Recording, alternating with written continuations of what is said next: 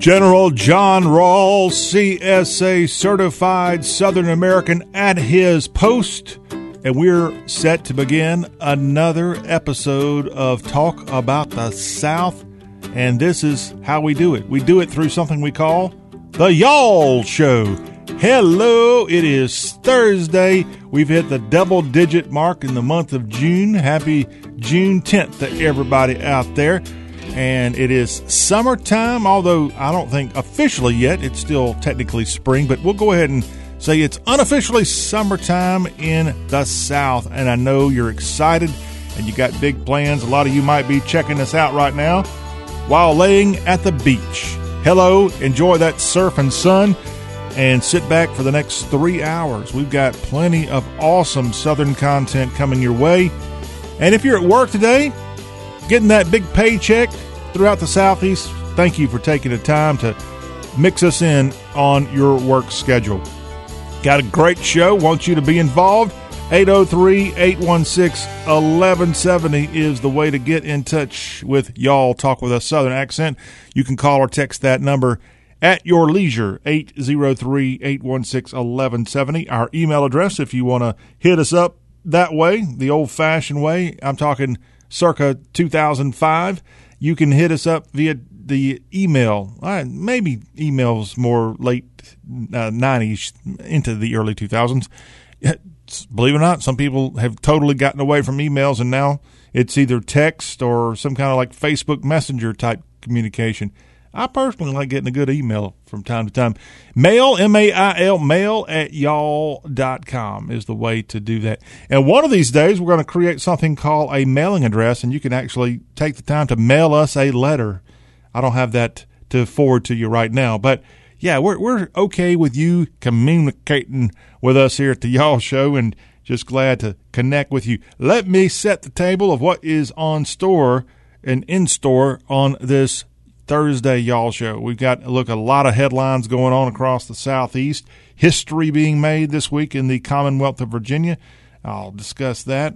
We always have goofy stories coming to us from throughout the Southeast, and including with that is, why are there no cicadas in southern Maryland? Maryland, Virginia, even in some of the so-called Midwestern states, there's a big Brood X cicada outbreak going on right now, but there's some areas that they're just not that making that much noise, and I don't know why. Well, that's why we got this article. I'll tell you why here on today's Y'all Show. Plus, a woman in Florida, she swears that she saw what's called a small dinosaur running through her yard, and we'll find out what's going on. We also have outbreaks of people stealing expensive cars in the Southeast. Somebody in Miami stole a $200,000 Lamborghini, and the man whose Lamborghini was stolen decided to go get on a scooter and chase after the would-be car thief, or is the car thief. So I'll tell you about that. And then a guy who played in the NFL, just retired, Thomas Davis of the Carolina Panthers, had his luxury car stolen from his garage in the Monroe, North Carolina area, and now he's calling the people that stole his car and other things idiots. I'll let you know about that here on today's Y'all Show. Plus, J-Lo posing with police officers in Miami Beach. Pretty good statement from J-Lo, Jennifer Lopez. We'll have information on all of that as we walk our way through the headlines of this Thursday Y'all Show. We'll also bring you up to speed on the sports world. A update from Oklahoma City with the Women's College Softball World Series taking place, and OU evens up the series. It's a Game 3 final game on this Thursday between the Sooners and the Florida State Seminoles. We'll have information on that, plus some other college news, big news, and positive news, believe it or not, for the Baylor football program, as a ruling happened this week in terms of some of the drama that's happened for Baylor off the field.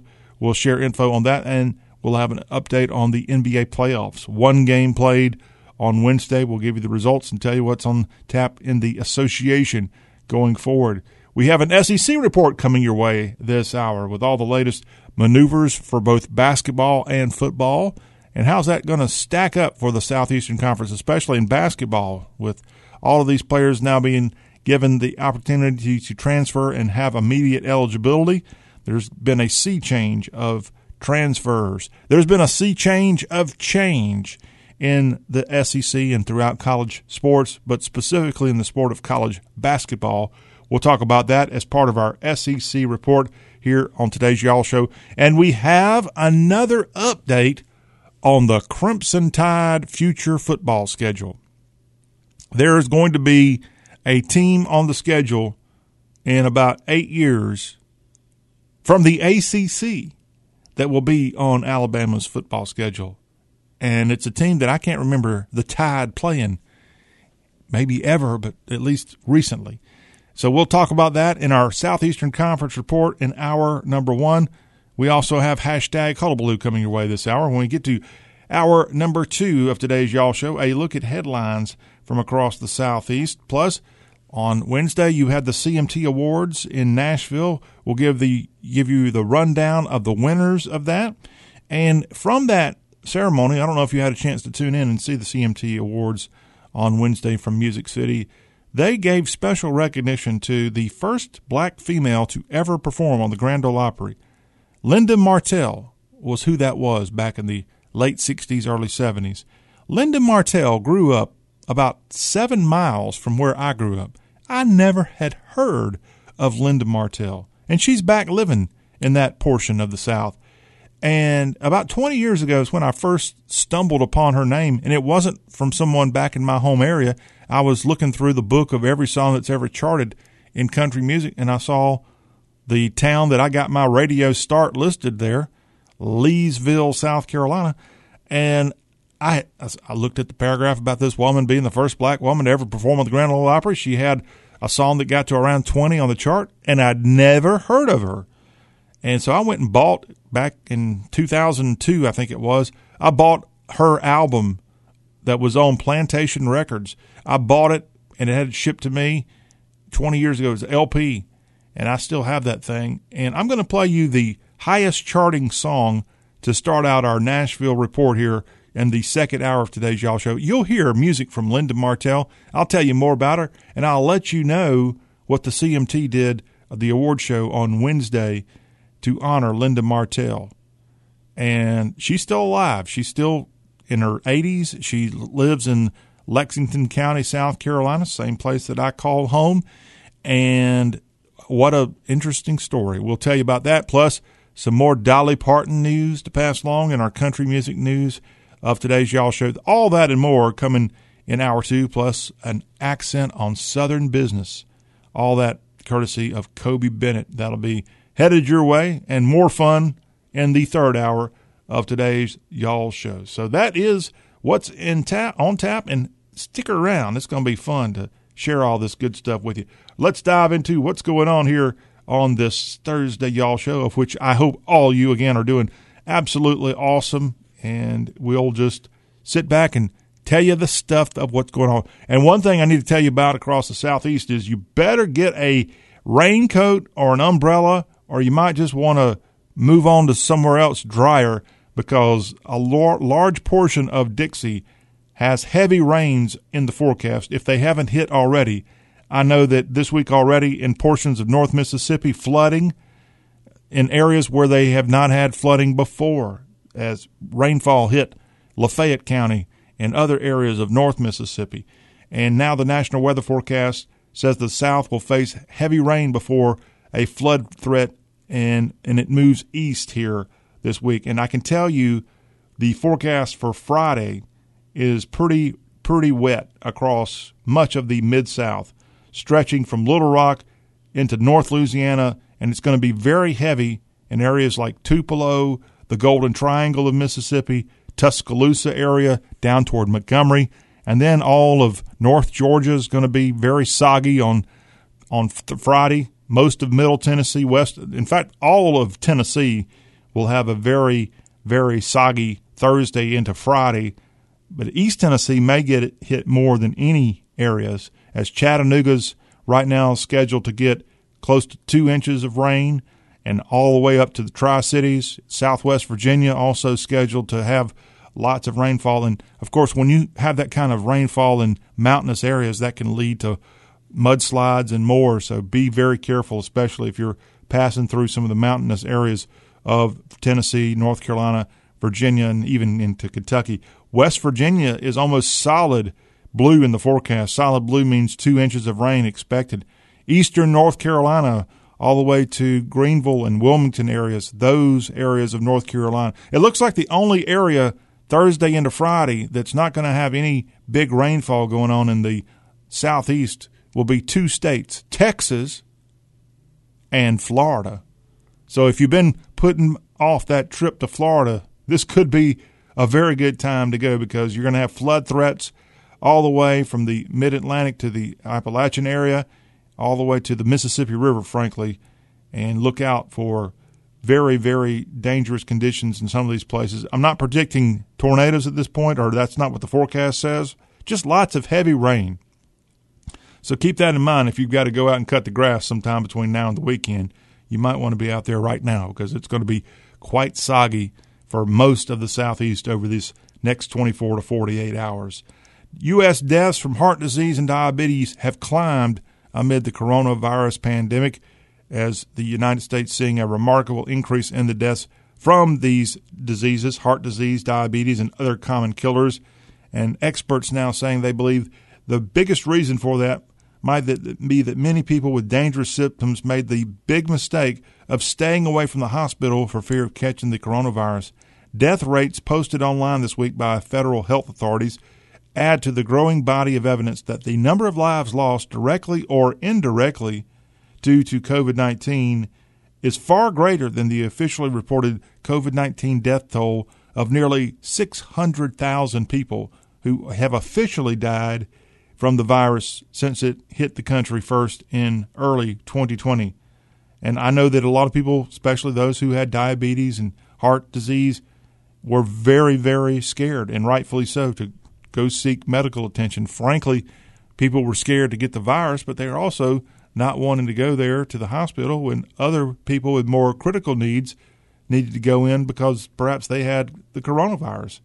And yes, you have people staying away, and a lot of those people have ended up dying. The heart disease death rate, which had been falling over the long term, actually rose to 167 deaths per 100,000 population. And that was only the second time in 20 years the rate had gone upwards. The death rate from Alzheimer's up 8% during the pandemic. The death rate from Parkinson's up 11%, high blood pressure 12%, and stroke deaths up to 4% more than in the past. So, yeah, it had so many effects, even on your more traditional deaths or diseases that could lead to death. People staying away ended up causing them to die themselves, perhaps, across the nation and across the Southeast. We have more information coming to us now from the Virginia Beach shooting, of which 12 people were fatally shot by a city engineer, and that happened in 2020. And now information coming out, an investigation conducted by the FBI's Behavioral Analysis Unit found that the shooter, Dwayne Craddock, struggled with how he perceived his own work performance and how others at work viewed him. And according to the report, the influence of the shooter inflated sense of self-importance contributed to this conflict and led him to believe he was unjustly and repeatedly criticized and slighted, and violence was viewed by the shooter as a way to reconcile this conflict and restore his perverted view of justice. And this shooting, again, where 12 people were gunned down, and it was just a terrible mass shooting in Virginia Beach, and now FBI putting out more information on this shooting as perceived grievances, according to the FBI, is what drove this mass shooter in Virginia Beach to act the way that he did. Now, also news coming from the Commonwealth. Bail is now on hold for a football player at the Virginia Tech football program who's now been suspended and essentially kicked off the team and kicked out of school because he's been charged with murder. And we have more information coming in on the arrest and the imprisonment of Ismian Itue, an 18-year-old football player, a native of Virginia Beach, as the Montgomery County, Virginia General District Court Judge Randall Duncan has set a secured bond of $75,000 for Itue but he's going to remain in jail after prosecutors filed an expedited appeal. He's charged in the death of a 40-year-old man, Jerry Smith, who's set to be released to live with his family. And his release is on hold for up to 5 days. That Etue was set to be released. And now details coming out about how this freshman linebacker for the Hokies, charged now with second-degree murder, he fatally beat this man, this 40-year-old Jerry Smith, beat him after discovering that Mr. Smith, he met him on Tinder as someone named Angie, and it ended up Angie was actually 40-year-old Jerry Smith. And according to reports, this 18-year-old football player beat him so bad that he died. And now he's in jail and has a long road ahead of him if he ever wants to see freedom again. But that, of course, a common thing now with these social media apps and dating apps.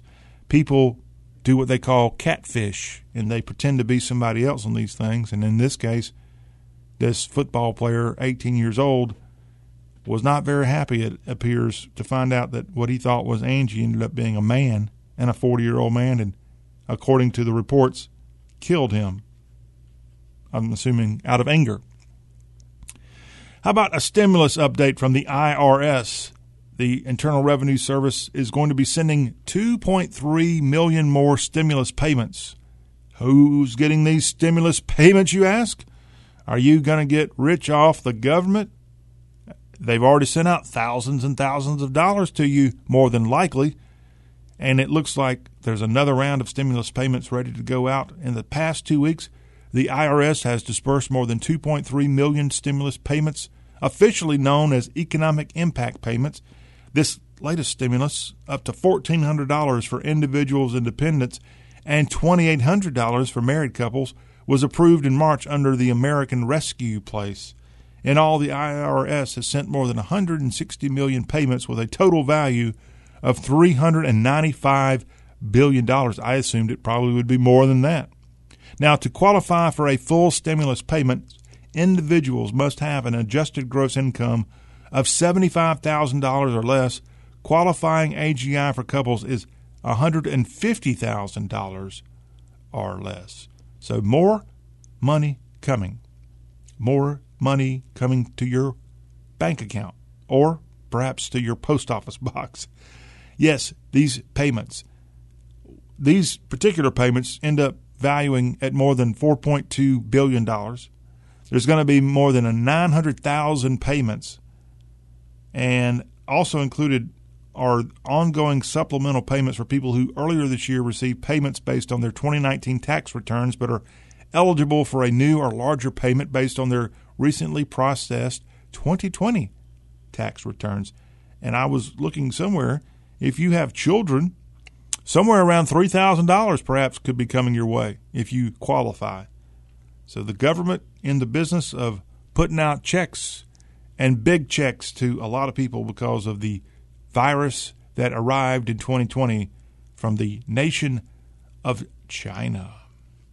The Keystone XL pipeline has been nixed after President Joe Biden and his administration have stood firm and said that they're not going to give a permit to continue work on this crude oil pipeline that stretches from Canada into the United States. And now the sponsor, Calgary-based TC Energy, said it would work with government agencies to ensure a safe termination and exit from the partially built line, and that line was to transport crude oil from sand fields of western Canada into Nebraska. And this was going to be a 1,200-mile pipeline, and it began in 2020 when former President Trump revived the long-delayed project after it had stalled under the Obama administration. If this would have worked, it would have moved up to 830,000 barrels of crude oil daily from Canada to Nebraska. And the day that he took office, Joe Biden canceled the XL Pipeline's border crossing permit, and it's no longer jobs lost. Environmentalists might be cheering this on, but it was going to be buried under the ground. Not going to have rail cars transporting oil, potentially spewing out all over the place. And that's what you get when there's a regime change. That's what we have in Washington, D.C., and no Keystone XL pipeline. It's done. It is absolutely done. The power of the presidency has caused this pipeline to end. Now, President Biden has a chance to do something else to show off his power. A bill to make the Pulse Memorial a nationally recognized memorial in Orlando is going to ultimately go before the president's desk, it appears, because on Wednesday, the United States Senate passed a measure to make this designation, to make Pulse Memorial a nationally recognized memorial. This, of course, from 2016 in Orlando, the nightclub that had many gay people there. It's a gay nightclub, and 49 people were killed in June of 2016 at the Pulse nightclub in Orlando. And now the National Pulse Memorial will be a national site. It's not going to be part of the national park system. In fact, no federal funds will be used for this memorial in Central Florida, but 49 people killed for no reason when this gunman stormed into this thing, I think on a Saturday night into the wee hours of a Sunday morning, when we had a string of awful tragedies of mass gunmen. And I know we've had occasional ones pop up since 2016, but it seemed at the time that these were growing and growing and growing. Thankfully, we haven't had anything quite that bad in a while that I'm aware of. And we don't ever want to become numb to any kind of mass shooting. And so that, I guess, to my knowledge, I'm not aware of anything. We've had a few, certainly, outbreaks of violence, but that could be a national memorial at Pulse Memorial in Orlando.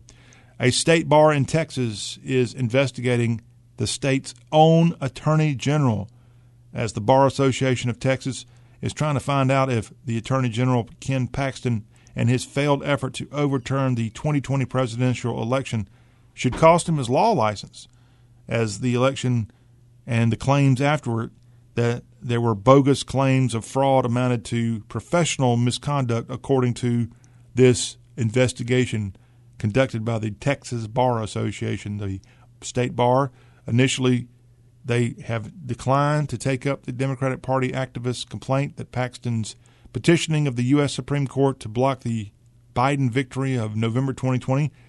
And now this has gone on to where there's a movement to think that what he did there, the Attorney General, was both frivolous and unethical, and it could cost him his law license. The guy that's the Attorney General in the state of Texas. More to come on that, as you'll likely have a appeal from one of the two sides, whoever comes out on the short end of this.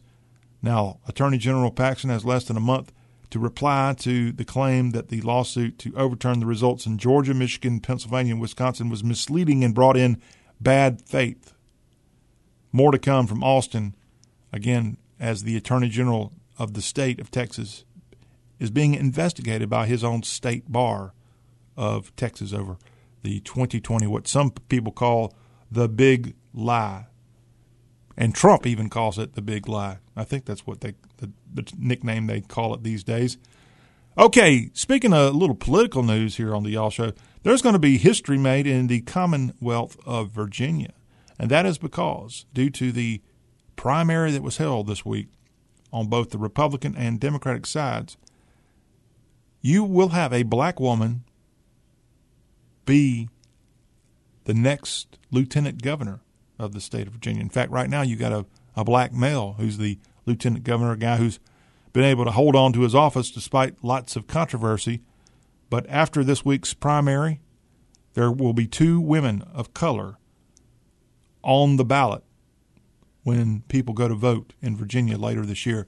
The Democratic nominee is a delegate from Virginia, Hala Ayala, and the Republican nominee is Winsome Sears. And these two going up against each other when their respective candidates appear on the ballot for governor.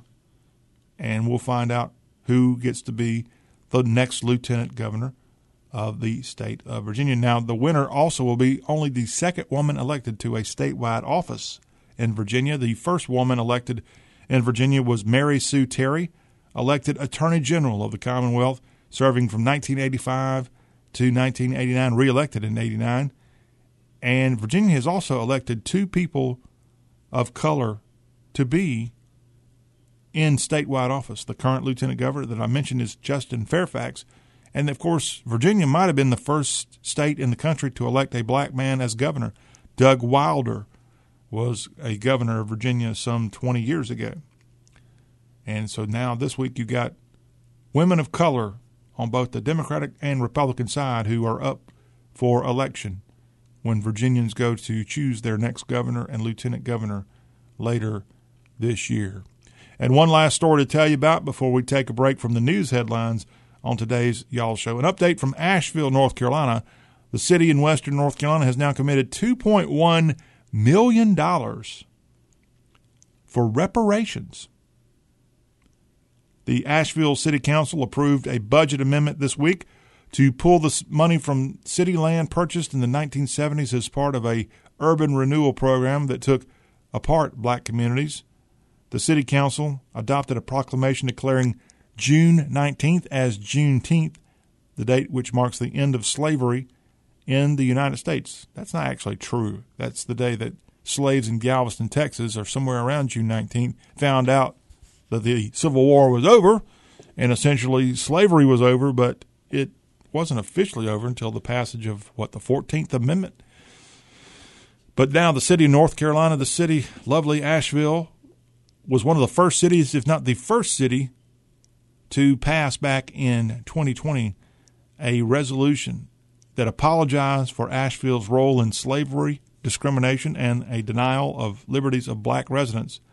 And they passed a reparations measure in July of 2020. And now they've got a number affixed to the reparations, $2.1 million.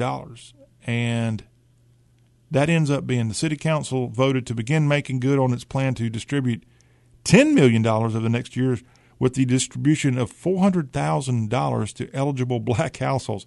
So if you're okay, I'm getting this confused with another city that's passes. That's Evanston, Illinois. All you folks of color might just end up moving to Asheville, North Carolina between now and when the checks start going out. Evanston, Illinois the city council there has voted to make good on its pledge to distribute $10 million over 10 years, and that's going to be around $400,000 to a black household, eligible black households in that city. And I don't have a number of how many residents are in Asheville, but it's enough to make you notice it, I think, whatever the amount is. Also, North Carolina, Durham, I didn't realize this, Durham, the City Council of Durham, North Carolina, passing a resolution in October calling for a federal program of reparations, and that's getting more and more steam. You're likely going to see a vote come before Congress pretty soon on whether the United States, why not? They're giving out all this other money for coronavirus. There's a real chance that reparations are going to be paid at some point. The problem with reparations is it really going to be fair, even for people who are going to get it? Is it going to be that fair if you're like 1/100th black? Do you deserve reparations? If you're 50% black, like Kamala Harris is, and she's not even 50% because her father has white ancestors, as far as I know. In fact, one of her ancestors owned a plantation in Jamaica. Is it fair that Kamala Harris, who had zero American slave ancestors, because her mother's from India and her father was from Jamaica, is it fair that she might get reparations? Meanwhile, your ancestors from Tennessee or Georgia or anywhere in the South were literally out doing horrible work as slaves in the 19th century, and Kamala Harris and Barack Obama, too, has 0 American slave ancestors. In fact, he's got American slave owners in his family tree, as his mother has family that traces back to Kentucky where they were slave owners. And is that fair that these people might get money and your family were true slaves here in this country? That's why you get into the confusion of this stuff, and it just needs to not happen, because it's truly no way to make it fair for anybody. And plus, it was, people like to say, for people who want to restore and preserve Civil War-related memorials and monuments, oh, that's in the past. Oh, forget about it. That was 160 years ago. It doesn't matter. Well, all of a sudden, reparations for an ancestor you never personally knew matters in 2021?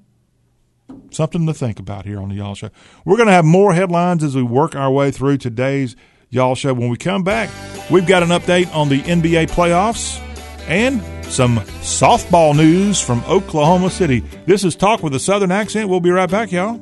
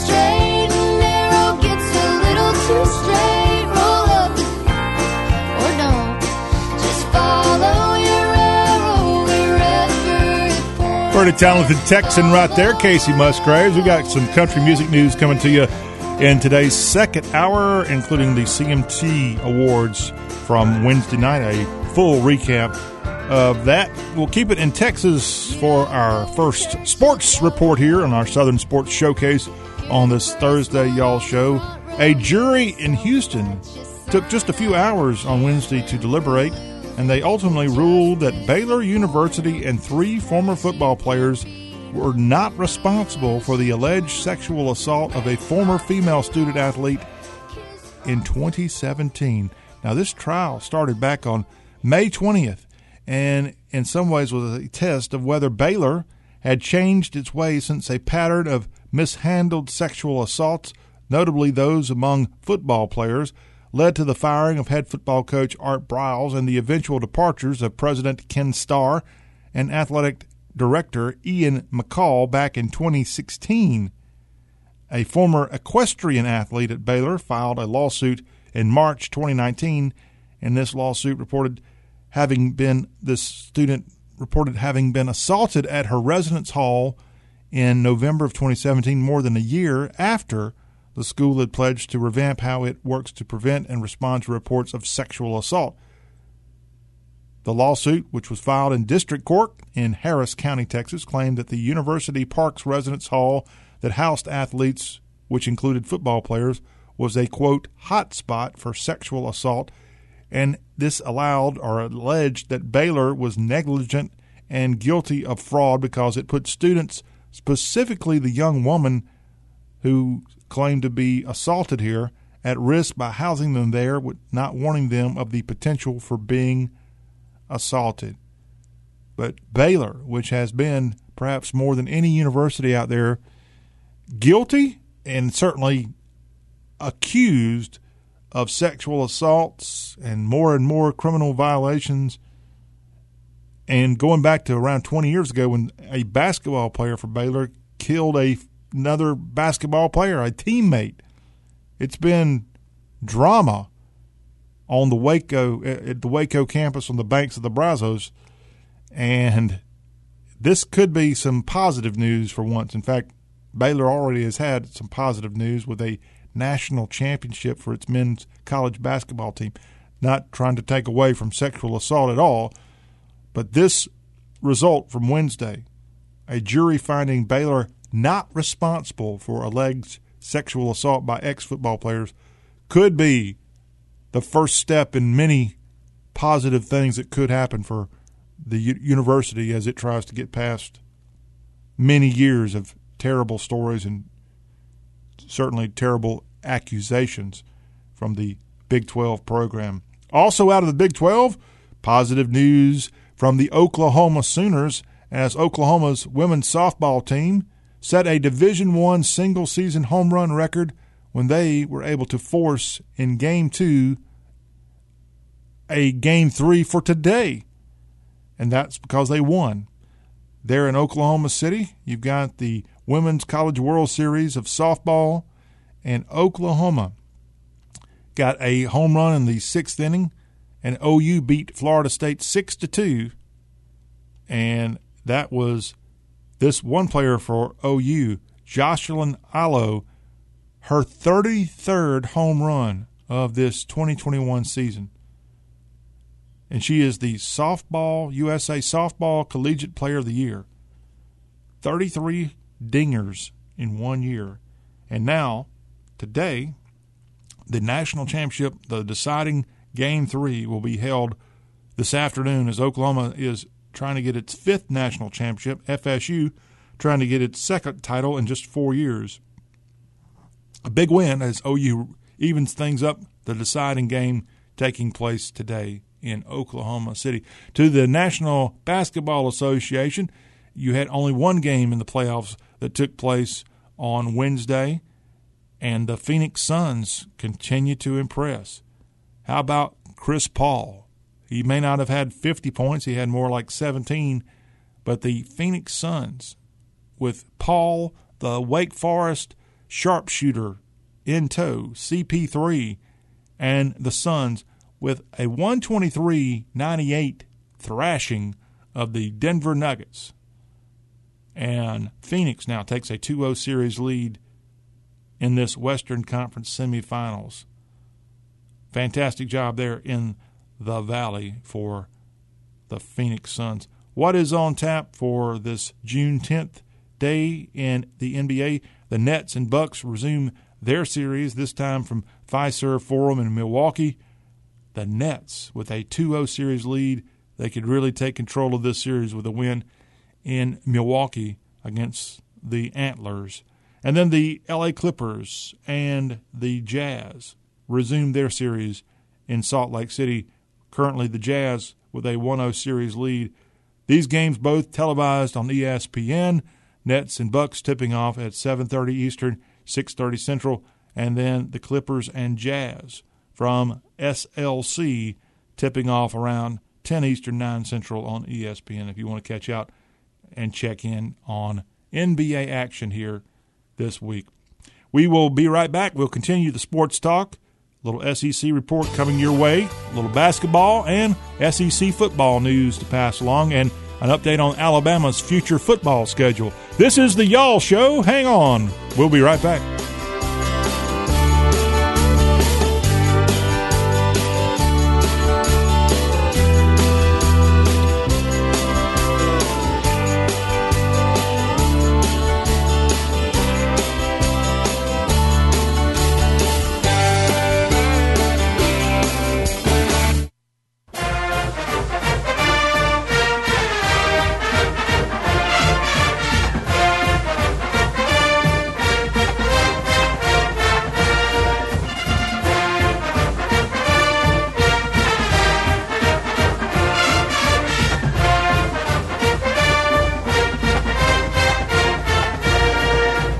Welcome back, y'all. It is Y'all Talk with a Southern accent here on this Thursday Y'all Show. Got a little SEC information coming your way. It is our SEC report on this, the show that covers everything Southern. What's going on with the Hairy Dogs? I'll tell you. This is the Y'all Show. Our number is 803-816-1170. Encourage you to check in with us at your leisure as we have plenty of good stuff coming your way each and every day about the Southeast. And here we have in this segment the news and information coming up about the Southeastern Conference.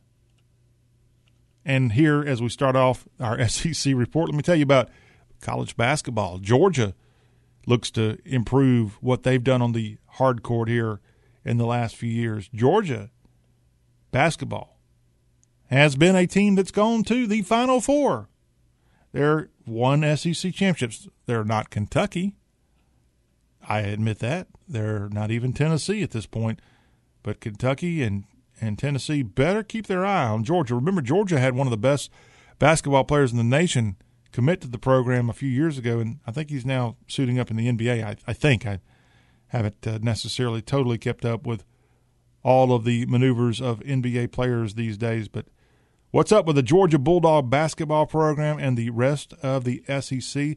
Well, because of the changes with transfers and stuff, it's kind of been wild and crazy. It's been the Wild West, frankly, on the hard court for basketball. And so when we look at Georgia, where basketball players can come and go without having to sit out at all, Georgia has already seen Andrew Garcia, who averaged nearly 9 points a game, lead the program. You also have K.D. Johnson exiting and Severe Wheeler. Those two guys combined with nearly 28 points per game. Now, Georgia is expected to have Tyron McMillan back, as well as Jackson Eder. They've got some help coming in. One transfer in from UIC is Braylon Bridges, a transfer from Southern Cal, Noah Bauman, also Athens bound. Then they've got some very good talent coming in from the high school ranks. Tyrone Baker, a 3-star recruit, comes into Stegman to suit up for the Georgia Bulldog basketball program.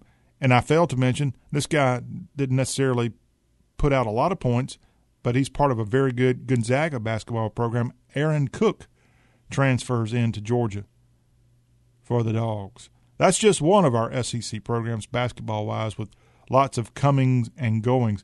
Auburn's had Sharif Cooper exit that program. And you also have Javon Franklin leaving Auburn. But who's coming in to help out Bruce Pearl? How about the number 5 recruit in the whole country, Jabari Smith, an Auburn Tiger? Auburn's getting a guy from Georgia, K.D. Johnson, who averaged nearly 14 points at UGA. Transfers from one Deep South's oldest rivalry member to the other. Auburn's even got a transfer in from North Carolina, Walker Kessler, who averaged over 4 points a game for the Heels. A transfer from the College of Charleston, Zep Jasper. And another transfer from EKU, Wendell Green Jr. Bruce Pearl's getting the transfer thing down, it appears. How about Alabama? Alabama was the SEC regular season champs. And Alabama basketball, despite losing people like John Petty Jr., and they won't have the services of Jordan Bruner in the forthcoming season, they do get newcomers. The number 13 player in the land, J.D. Davison, will be suiting up in the crimson and cream, or crimson and white, at UA. The number 33 recruit in the land, Charles Bediako. Then they have transfers heading to Tuscaloosa and Coleman Coliseum. Noah Gurley with nearly 16 points a game for the Furman Paladins in Greenville, South Carolina. He's now going to be an Alabama Crimson Tide sharpshooter. And the Tide also with Namari Burnett of Texas Tech transferring in. And since we mentioned them earlier, what about that team that's supposed to be the best team in the SEC, Kentucky? Kentucky loses Brandon Boston Jr., who had nearly 12 points a game, and also Olivier Sarr.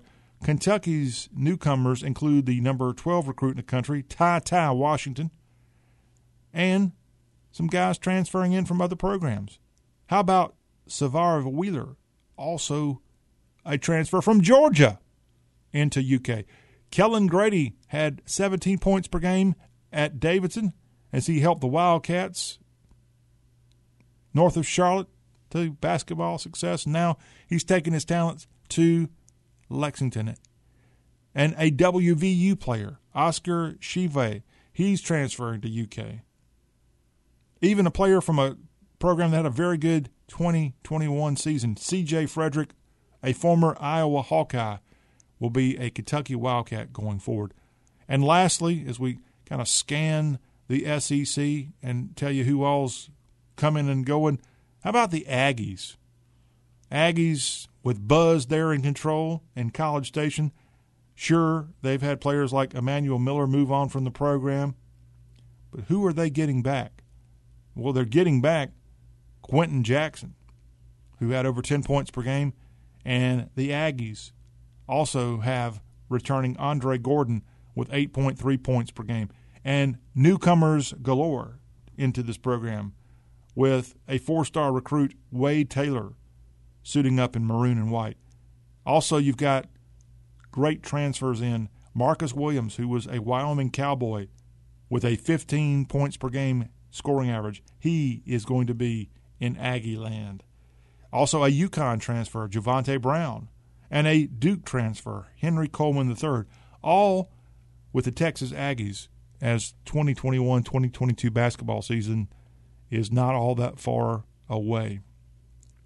Also from the SEC, as we continue our look at SEC news here on today's Y'all Show, Alabama has scheduled a home-and-home series with Boston College. You're going to have to wait around. It's going to be the year 2031, the first time the Eagles and Tide get together, as the Crimson Tide going to Boston, and they'll play in Chestnut Hill September 13th of 2031, and then BC comes south where they'll play at Bryant-Denny Stadium September 16th of 2034. This is the third opponent this week that Alabama has announced for future scheduling. As they announced earlier, they're going to play Oklahoma State in 2028 and 2029. They've pushed back to somewhere around 2030, a series against the Notre Dame Fighting Irish. And now BC on the schedule. The Eagles are 3-1 all time against the Crimson Tide. It looks like their first meeting. Okay, this is their first meeting in 2031. Do you remember the last time Boston College and Alabama got together? It was Boston College and Alabama together on September 8th, 1984, and Boston College won that game 38-31. The good old Big East Boston College Eagles of that era. And that would have been Doug Flutie's, I can't remember if he was still on the team in 84 or was it 83 he won the Heisman. But somewhere in that time period, we'll just go ahead and say BC must have won. That was the year they had the miracle in Miami with the Doug Flutie pass, 84. That was not a national championship year. Do you know who won the national championship in football in 1984? I do. It was a school kind of like Boston College that had a religious connection. It was a private school that was a church-type school. It was the BYU Cougars won the 1984 national championship.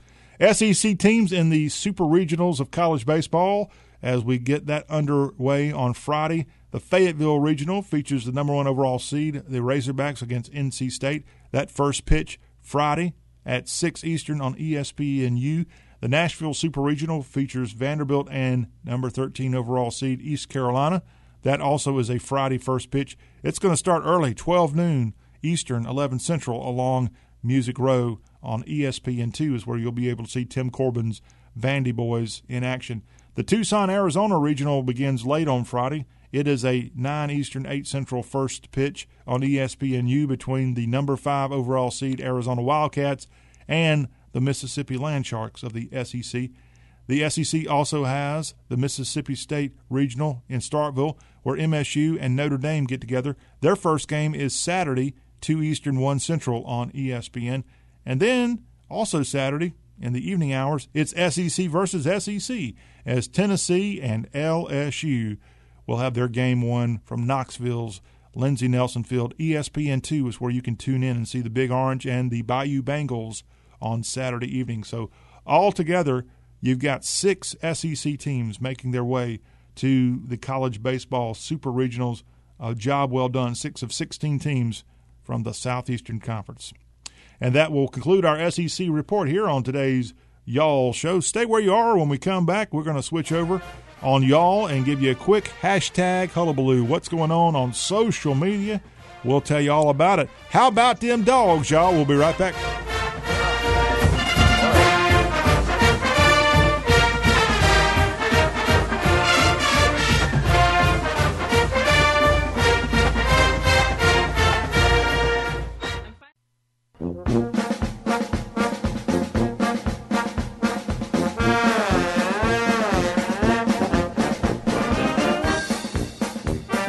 You can find the Y'all Show and y'all.com on Facebook. Just go check out the Facebook page, y'all.com, and follow us, like us, subscribe to us, whatever the option there for you to kind of keep up with all things Southern.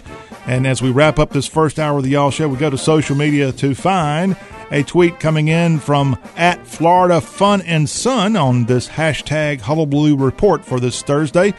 Florida Fun and Sun is the official Twitter account of Florida USA, and it is a site that talks all about Florida, the paradise of the United States of America. And I don't know if this is the best thing to be putting out there from the Twitter account @Florida Fun and Sun, but they have a unique photo. Amazing what you can do in Photoshop these days. A close-up photo of the southern mosquito.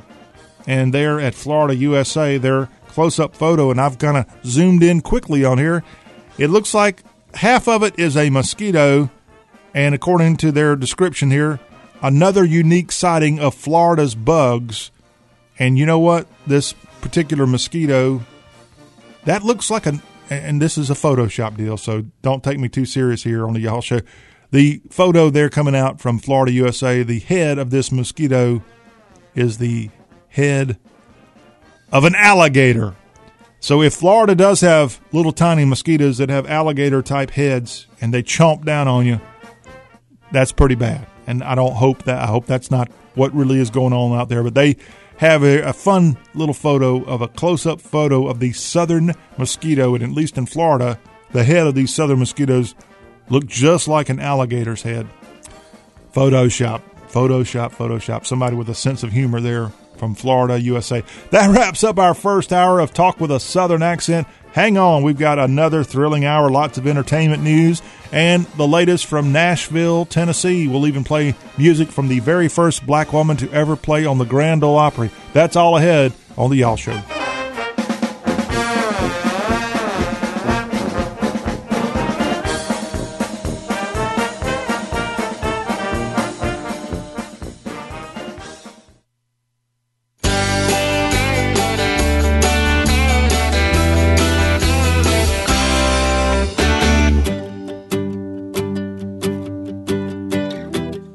The second hour of a 3-hour joyride is here. I'm John Rawl, the general of all things Southern, and this is Y'all. So wonderful to have you listening in on wonderful radio stations across the Southland on this Thursday Y'all Show. And don't forget, you can catch the Y'all Show if you miss any portion on one of those great radio stations booming out across Dixie. You can always go to the podcast options of this show. Those podcast options are Apple Podcasts. Go there, the purple icon there. If you have a smartphone with an Apple product or an iPad, look for the Apple Podcast purple icon and go in there and search for Y'all Show. And we're right there awaiting your free download. We're also available in the Stitcher app, the iHeartRadio app, the TuneIn app. All have the Y'all Show. And I routinely go on there, each of those apps each day, to make sure they're downloading properly. And I'll tell you, within minutes of our show wrapping up each day, they're all right there waiting your download.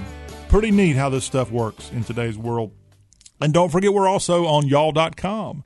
Y'all is the South's homepage. And right there on y'all.com, we have a special red and white tab, pretty noticeable if you aren't colorblind, and you'll see the Y'all Show. You can click there and listen to our show. You can watch many of the interviews that we do, all right there at y'all.com. Again, wonderful to have you aboard. Here's what's on tap here in hour number 2 of today's Y'all Show. We've got more headlines coming in from across the Southeast. We've got entertainment headlines headed your way, including, if we can work it out, if his people and our people can come together, we're going to not only tell you about some David Hasselhoff information, you're going to hear from a guy with a Southern connection, David Hasselhoff. The guy that most guys want to be one day when they grow up, David Hasselhoff. And you're going to hear Hasselhoff, his voice, right here on today's Y'all Show as part of our entertainment report. You're also going to hear the lovely voice of Linda Martell. If you don't know who Linda Martell is, she, back in the late 60s and early 70s, was a country music singer on Plantation Records. That was a label Shelby Singleton had. And she was the first black female to ever perform on the Grand Ole Opry, and she actually performed there several times. She is a native of Leesville, South Carolina. That is the same town that this fellow right here got his broadcasting start in at WBLR 1430 on your AM radio dial. I had never heard of Linda Martell until 20 years ago, and I discovered her name in a book I was flipping through, and I tried to find her. I couldn't. I've never actually spoken to her. She's now in her 80s. She's living in South Carolina, and we're going to play a portion of her first song that hit the top 30 of country music's charts. It's called Color Him Father from 1969. Linda Martell. And I'm telling you about Miss Martell here on today's Y'all Show. She was actually a feature of Wednesday night CMT Awards on country music television, a.k.a. CMT. Also a former employer of mine. I went from the bright lights and big city of Leesville, South Carolina, and WBLR to the small town Nashville and worked at country music television, CMT, back in the 1990s. And now I'm here with you, and I like this gig right here, and I enjoy it. But enough about me. We're going to let you know about Linda Martell. We'll play that song, Color Him Father, and also give you the latest information coming from Nashville and entertainment, and that's part of our entertainment report here on the second hour of the Y'all Show. We also have coming your way in this hour, Kobe Bennett drops by with a Southern accent on Southern business. All that right here. 803-816-1170 is how you can get in touch with us here at the program that is truly the South's program. And let's get back into the headlines. If you are a Southerner and you are scared of rain, let me tell you 2 places you might want to travel to pretty soon, Texas and Florida, because those look like the only states here in the next 24 to 48 hours that won't get loaded up with lots of rain and flooding. Heavy rain expected across most of the Southeast between now and Saturday. Heavy rain expected in most of North Mississippi, most of the state of Alabama, a lot of Tennessee. Rain pretty common from Memphis all the way to Tri-Cities, especially heavy in East Tennessee, Chattanooga, all the way up to Cookeville, and then over to the Tri-Cities, Johnson City. Very, very heavy rain in that area. That's in Tennessee. Kentucky, the eastern portion of the state, likely to have heavy rains. There's going to be lots of weather-related problems in the Appalachian Mountains, specifically the Blue Ridge area of the Carolinas and Virginias of the next 24 to 48 hours. Heavy rain also in coastal North Carolina, stretching up to Washington, D.C. So take a raincoat, keep an eye. There's already been this week rather eventful flooding in portions of North Mississippi and areas where flooding is not normally a problem. But according to weather forecast and more, 2 inches likely in some of these areas I just mentioned, certainly an inch to a half-inch rain in other areas, Mississippi, Alabama, Georgia, South Carolina, Tennessee, Kentucky, Arkansas even, and the Virginias, all getting soaked here. So be very, very mindful of that when you're making your plans or making the plan to go out and do some honeydews in the next 24 to 48 hours, you might want to go ahead and knock it out. If you've got a sunny sky out there now, or a very clear moonlit sky, if you're catching the podcast in the evening hours, you might want to fire up the lights in your yard and do a little nighttime lawn cutting, because it's likely going to be pretty darn wet in the very near future for you. An update from Blacksburg, Virginia, as we know a little bit more information now about a freshman football player for the Virginia Tech football program who's been arrested and charged with second-degree murder. And right now, Ismin Ute of Virginia Tech, the 18-year-old, a native of Virginia Beach, is in jail. And the Montgomery County, Virginia General District Judge Randall Duncan has set a secured bond of $75,000 for ETA, and he's going to remain in jail after prosecutors filed an expedited appeal. Etue charged in the death of a 40-year-old man, Jerry Smith, and it appears that this freshman football player, who's no longer part of the football program or enrolled at Virginia Tech, it appears that he is being charged with second-degree murder after he fatally beat up his victim. This 40-year-old man, Jerry Smith, beat him up because, according to reports, this man was posing on Tinder as someone named Angie, which I assume Angie was a female. And it looks like there was an encounter, and this football player beat this man up so bad that it caused his death. And that happened at Virginia Tech in Blacksburg, Virginia. If you're looking for more stimulus money, you could be in luck, as it looks like the IRS sending out right now 2.3 million more stimulus payments. You could be on the list. In all, the IRS has sent more than 160 million payments with a total value of $395 billion. But right now, 2.3 million of you folks out there, you fine folks, might be getting the latest round of payments. The most recent round of stimulus payments include these payments going to 900,000 people, 900,000 payments, a value of $1.9 billion, and it went to eligible individuals for whom the IRS previously did not have information to issue a stimulus payment, but who recently filed a tax return. Those are among the recipients of this.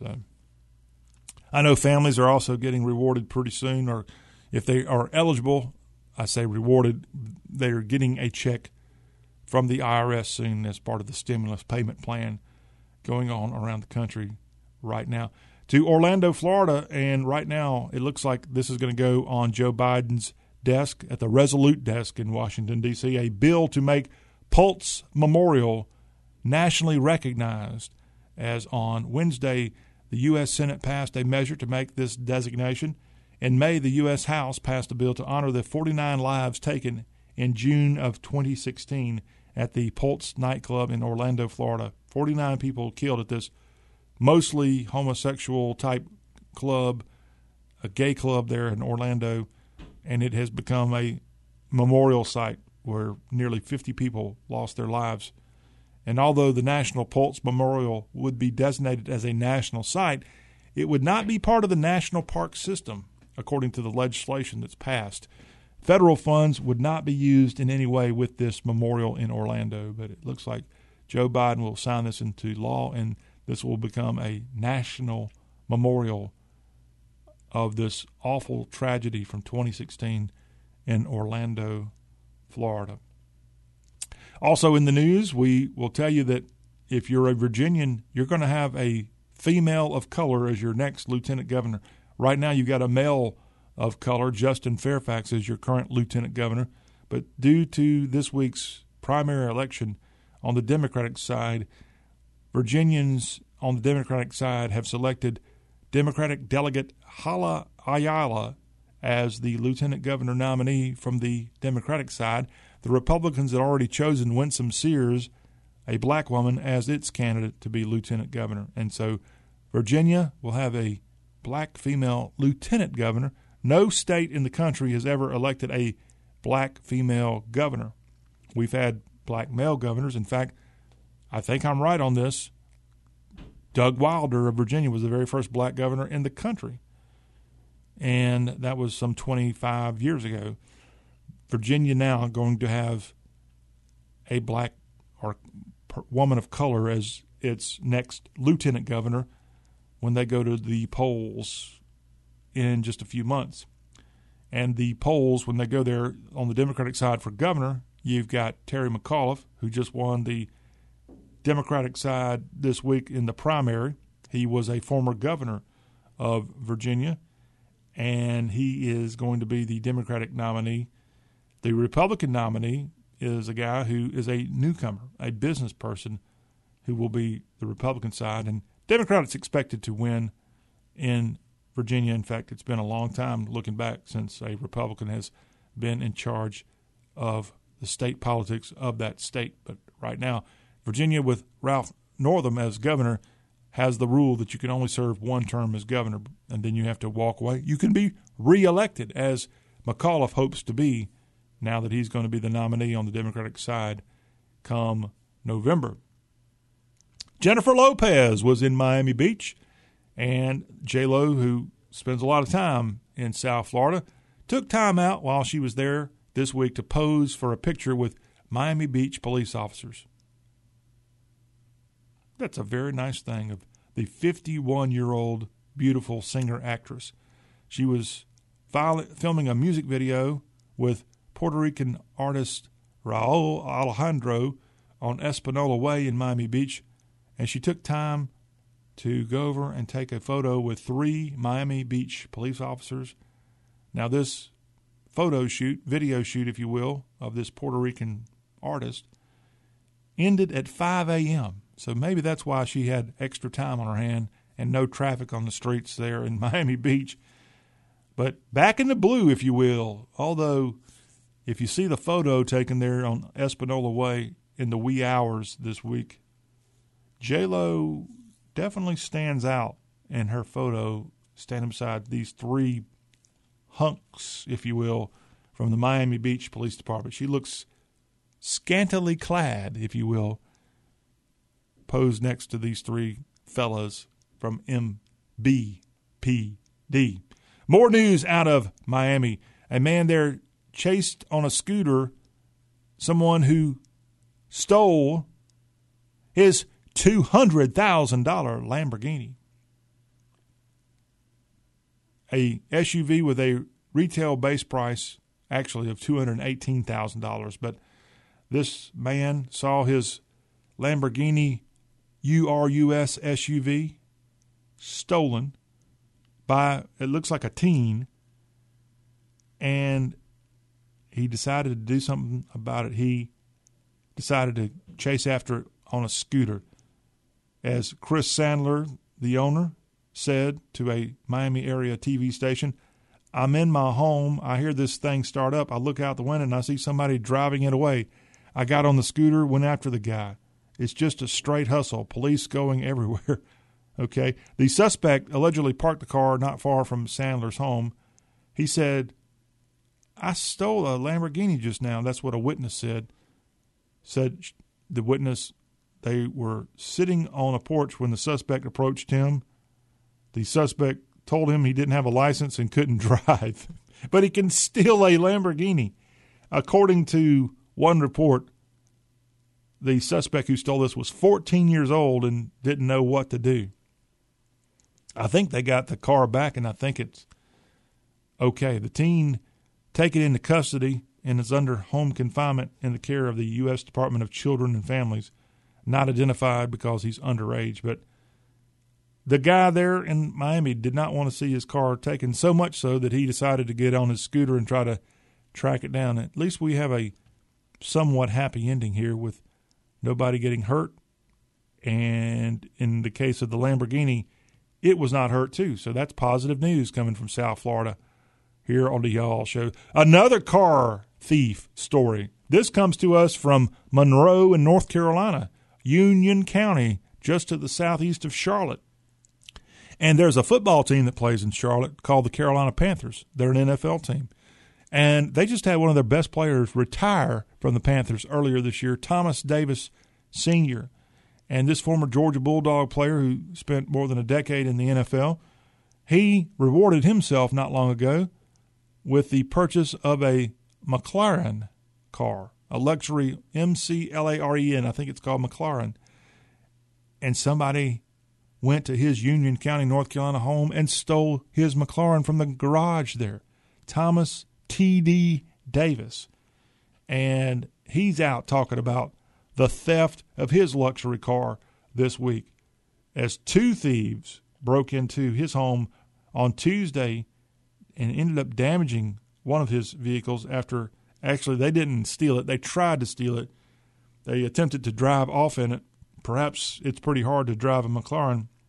But the 38-year-old former NFL player went on social media to offer a cash reward to anyone that could help identify the what he called idiots. He said broke into his garage and attempted to steal his McLaren 720S. And Thomas Davis, this car looks more like a video game than it does an actual car. Didn't get too far. They kind of did steal it enough to get it out of the garage, but didn't get off the property. Thomas Davis said on Instagram, if any of you recognize either one of these idiots that decided it was a good idea to come into my home and go through all of my cars and even steal and wreck my McLaren, I'm offering a cash reward for anyone that can help identify who these guys are. And I said, Davis just retired in March, and he's shared surveillance video of these suspects in an effort to try to get them. I would like a cash reward from Thomas Davis to help him find who these guys are. But Thomas Davis, I also wouldn't mind a autographed Thomas Davis jersey from you because you were a great player. And I'm sorry that in your retirement, your glory years now, you're having to put up with foolishness from thieves trying to take your big, bright yellow Lamborghini Urus SUV from your own garage. Now, if you are in most of the South right now, if you go outside, you might hear that awful sound of the cicada outbreak. I watched the golf tournament from Ohio this past weekend, and it was rather annoying to sit there and try to listen to the sounds of a golf tournament when all you could hear was the Brood X cicadas doing their thing outside of Columbus, Ohio. And a lot of the southern states now have this same music, if you will, going on nonstop. And a story has come out from the Maryland area about how Maryland and Washington, D.C., all that area is having real problems with these Brood X cicadas awaking from their 17-year slumber. But not far from there, just on the other side of the bay, if you will, in southern Maryland and in the eastern shore portion of Maryland, they're not having cicadas showing up there. And why is that? A professor of entomology at the University of Maryland said areas that do not see periodic cicadas they're not there for a couple of reasons. As the professor, Michael Ropp, said, many of the broods of cicadas evolved during periods of glaciation over the last 100,000 years or so, and it could simply be that parts of Maryland's eastern shore was submerged underwater during times when glaciers receded and sea levels rose. That's an interesting point. But it's still right across the Chesapeake from the rest of Maryland. How could these things not be as annoying on the eastern shore and in southern Maryland as they are in the rest of the state and in many other areas of the South? According to Ropp, he said that cicada eggs do not do well in sandy soil, and that is across the region there. And how about this? These things don't go very far. As he said, they only fly about 150 feet or so a year. So even though there are trees now in areas, it would take several years for them to move more than 150 feet. So 150 feet would be 50 yards. These things only stay within a 50-yard area each time they come out. So to go from one place to a couple miles down the road would take you a decade or more. So that explains maybe if you're in an area where you thought you were going to have the Brood X hanging out and they're not there, thanks to this, we might know why. These things just don't go very far. And for some of us Southerners, we're kind of like the broodek cicada. We don't really go very far from our homes each year either, do we? Staying home, maybe the highlight would be go down to the Cracker Barrel from time to time. That's not a bad plan, actually. When we come back, we're going to wake from our slumber and continue on with the Y'all Show. We've got an entertainment report to tell you about, news out of Hollywood, and some David Hasselhoff audio coming your way. It's Talk with a Southern Accent. We are the Y'all Show.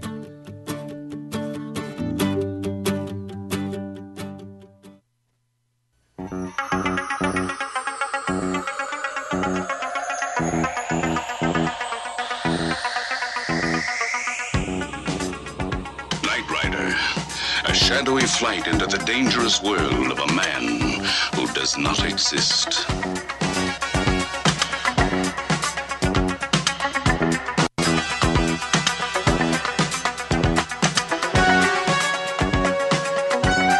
Michael Knight, a young loner on a crusade to champion the cause of the innocent, the helpless, the powerless, in a world of criminals who operate above the law.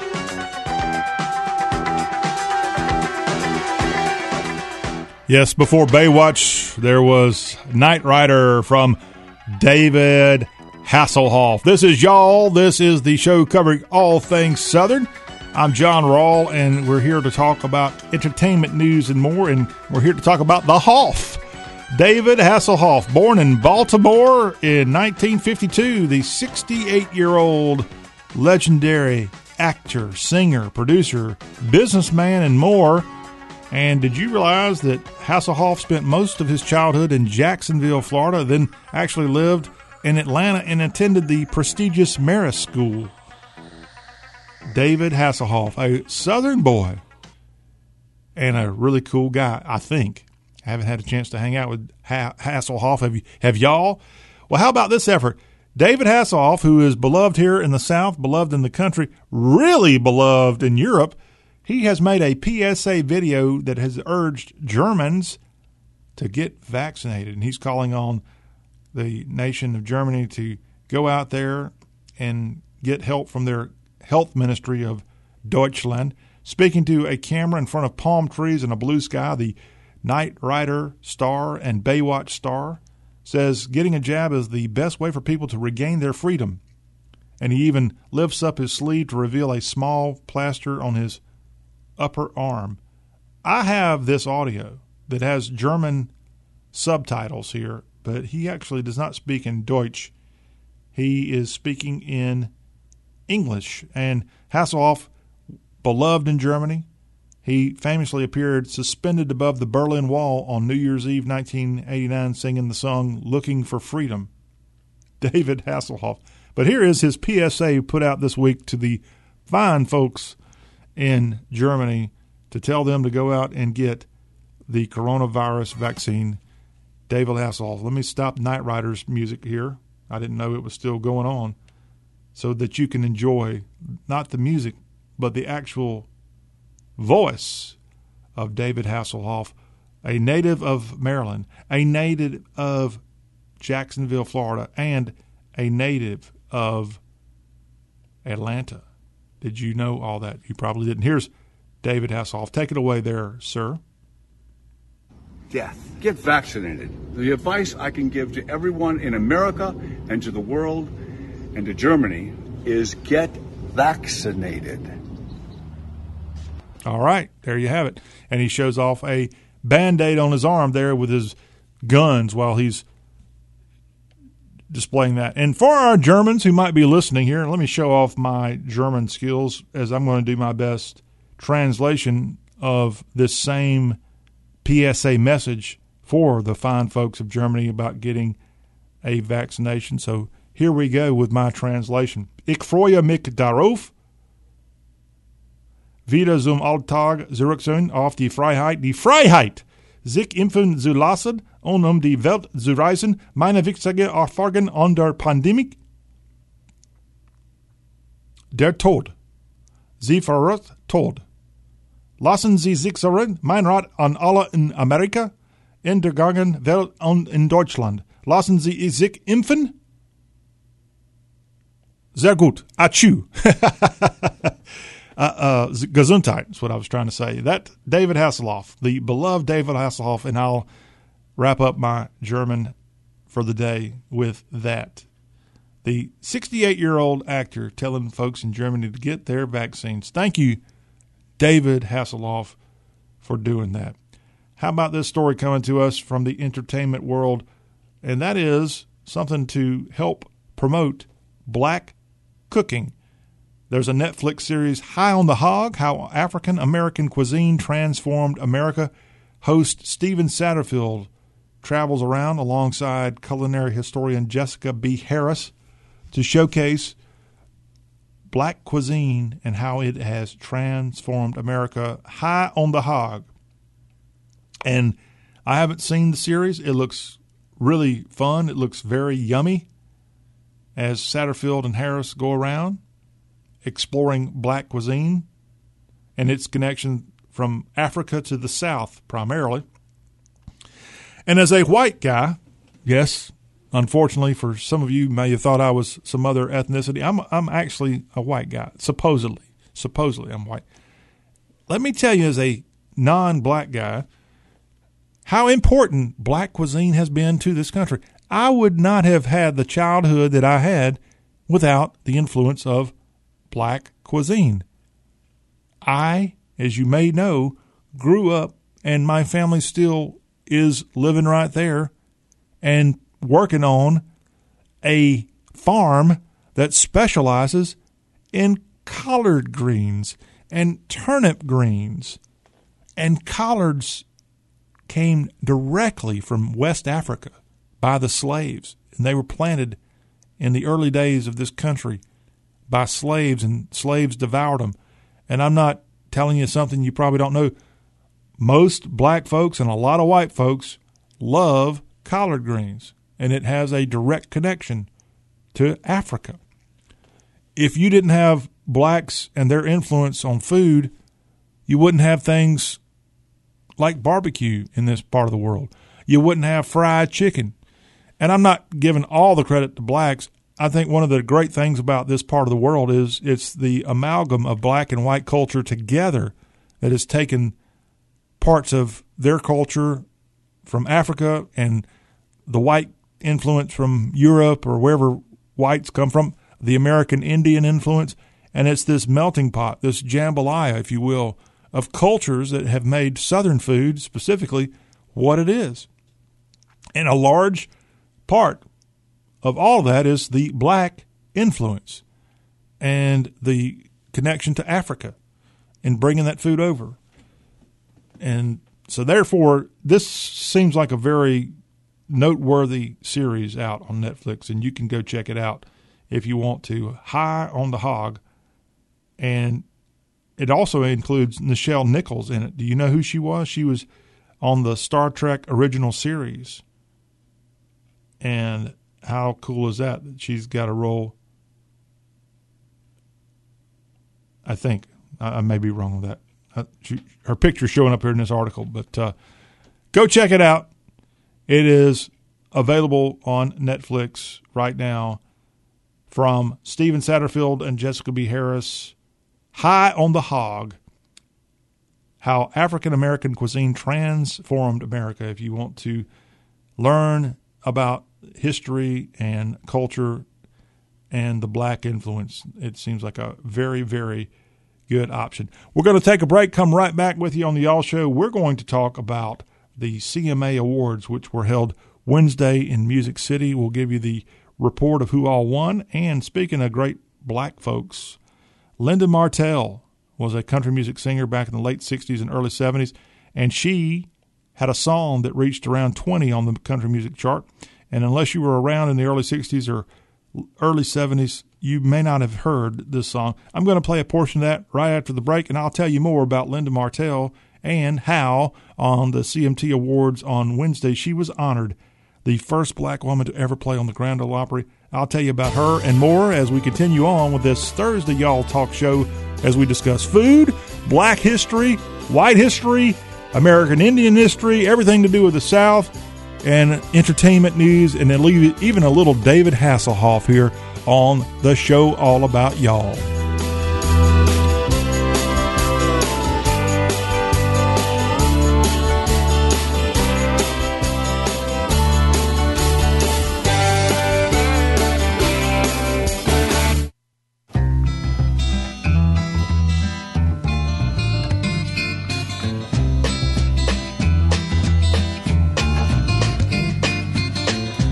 There's a man in my house, he's so big and strong. Goes to work each day and he stays all day long. Comes home each night looking tired and beat. He sits down at the dinner table and has a bite to eat.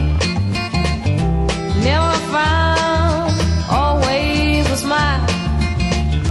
When he says to me, how's my child? I say that I've been studying hard all day in school, trying very hard to understand the golden rule. I think I'll color him father.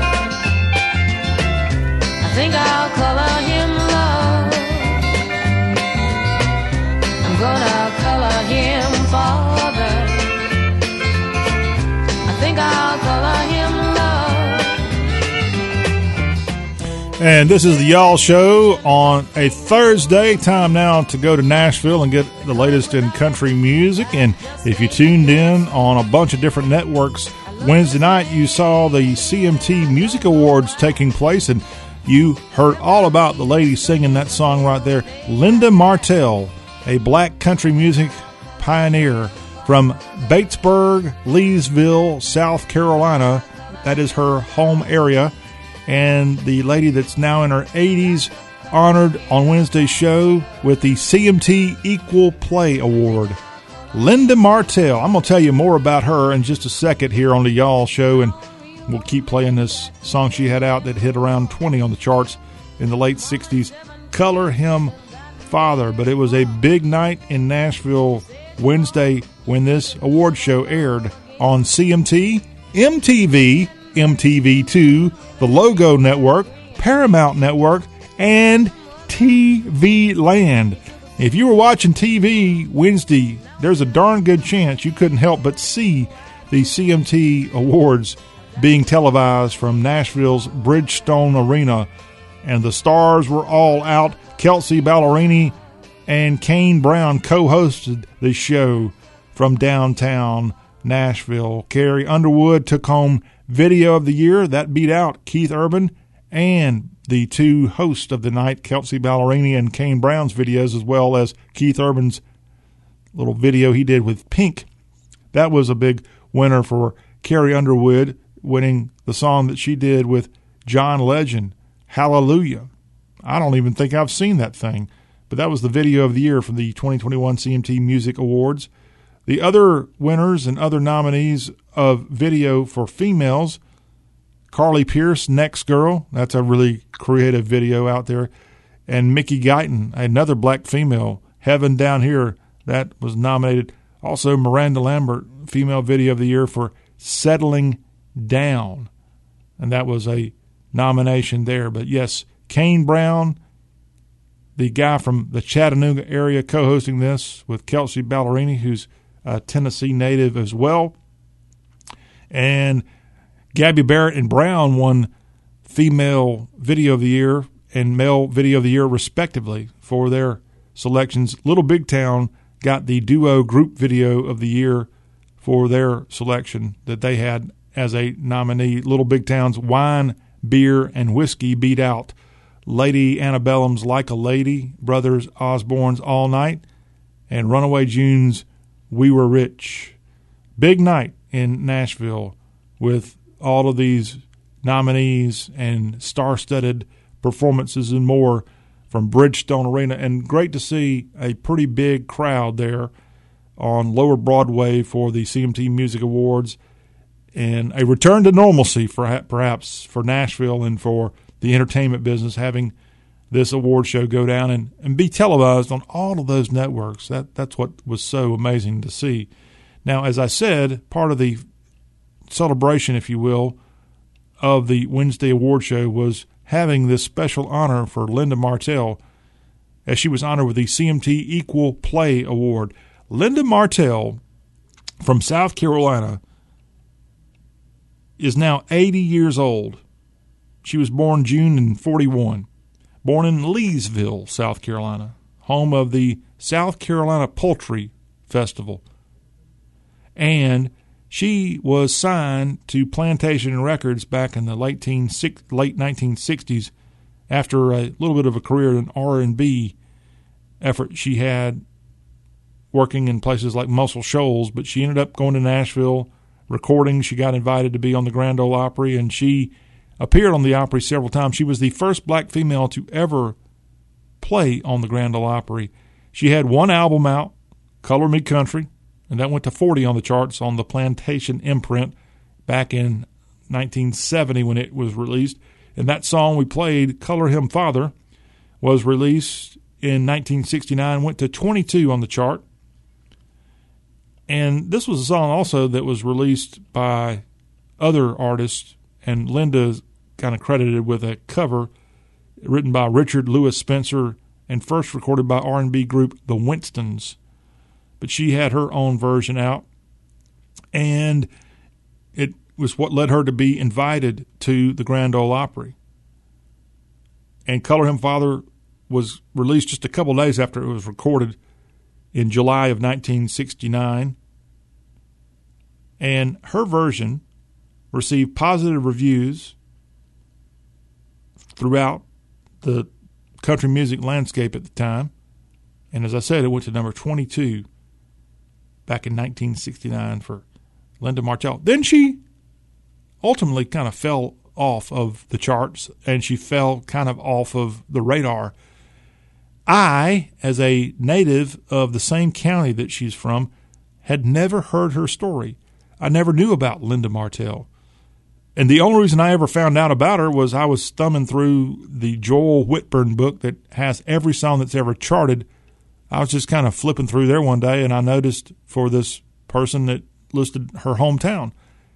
And that's where I got my radio start. And I did not know who she was. In fact, until his death 2 years ago, I was extremely close and is one of my closest friends with the man that ran the radio station in the same town that she was from that would have played country music back in 1969. And he wasn't all that familiar with Linda Martell. So it was a real fact finder for me to learn more about her. And I went and bought the record that she had out on Plantation Records and enjoyed hearing. I love that steel guitar, boy. That's some good stuff coming from that session from 1969. But she's still alive. She lives in Leesville, South Carolina, in that area. And her granddaughter has actually been working on a documentary about her grandmother, Linda Martell, who actually was born with a different name. Her birth name, Thelma Bynum. And that might be part of the reason when I tried to find her before, I could not find her in the phone book or however else people find people in these modern times we live in. But I would love to have met her. She's, again, 80 years old. From what I can see, she looks very, very classy, and she put out some classy music. And unlike maybe some other artists at the time, she just didn't get to the top 10 and number one, but she did get a fair chance. There's a lot of people who go to Nashville, no matter what their skin color is, and never have any success. And so on Wednesday at the CMT Awards, they honored Linda Martell with the Equal Play Award, and congratulations to her. And maybe if you get a chance, you will learn more about this first black woman to ever perform on the Grand Ole Opry and have that kind of success, following Charlie Pride and what he did as the first superstar black male artist, or just black period, in country music. Dolly Parton, another talented female, she's working on a new country bluegrass album, and that will be out very, very soon, as she announced on Instagram that she's going to be having this bluegrass-infused album. I don't have an exact time when it's set to arrive, but Dolly is so darn talented. She's recorded a version of the Jimmy Rogers classic Mule Skinner Blues Blue Yodel No. 8. That should be part of it. And more. So look for country bluegrass from Miss Dolly in the months ahead. Trisha Yearwood and her husband Garth Brooks are open to the possibility of hosting their own talk show. Oh, my goodness. Now, she's also had her own TV career. She's had a TV cooking show, Trisha's Southern Kitchen, on the Food Network, and it looks like they're up for hosting their own talk show. We don't need the competition, Trisha and Garth. Y'all have your own success. You just stay in your lane. Leave the talk shows to the y'all show. I don't think they're going to listen to me, though. But they are at least contemplating that switch of careers to talk show host. I think they would do a good job. You know, Ellen DeGeneres is stepping aside, so maybe they see a void that they can perhaps as a couple do something that nobody's done all that great as a couple since Regis and Kathy Lee, and they weren't even married. Not that I know of. Willie Nelson, he's not married to Barbra Streisand, but he's teaming up with Barbara to perform the song I'd Want It to Be You. And Blake Shelton has previously recorded a rendition of the song for Streisand's 2014 album Partners. And Willie's telling Barbara, I think I could do better than that Blake Shelton guy. Let me team up with you and sing I'd Want It to Be You. The duet with Nelson was originally intended for Streisand's 2014 album Partners, and that was a collection of duets with male singers that Barbra Streisand did. And this particular recording was still a work in progress as the album's release date approached. So since it was that, Blake Shelton stepped in to record a rendition with Streisand, and it was on that 2014 album. But yeah, Barbra Streisand and Willie Nelson together on I'd Want It to Be You, the singer and actress Barbra Streisand and the singer and actor Willie Hugh Nelson, I think is his middle name. And that is all that's going on in Nashville, Tennessee with our country music news and notes. We'll take a break here on the Y'all Show. We will wrap up hour number 2 after this break. We'll come right back and give you a quick update on what's going on across the Southeast and more as the show covering everything Southern returns after this time out. We've got a Southern accent on business coming from Kobe Bennett. Stay tuned. He sits down at the dinner table and has a bite to eat. Never a frown, always a smile. When he says to me, how's my child? I say that I've been studying hard all day in school, trying very hard to understand the golden rule. I think I'll color him father. I think I'll color him love. I'm gonna color him father. I think I'll color him love.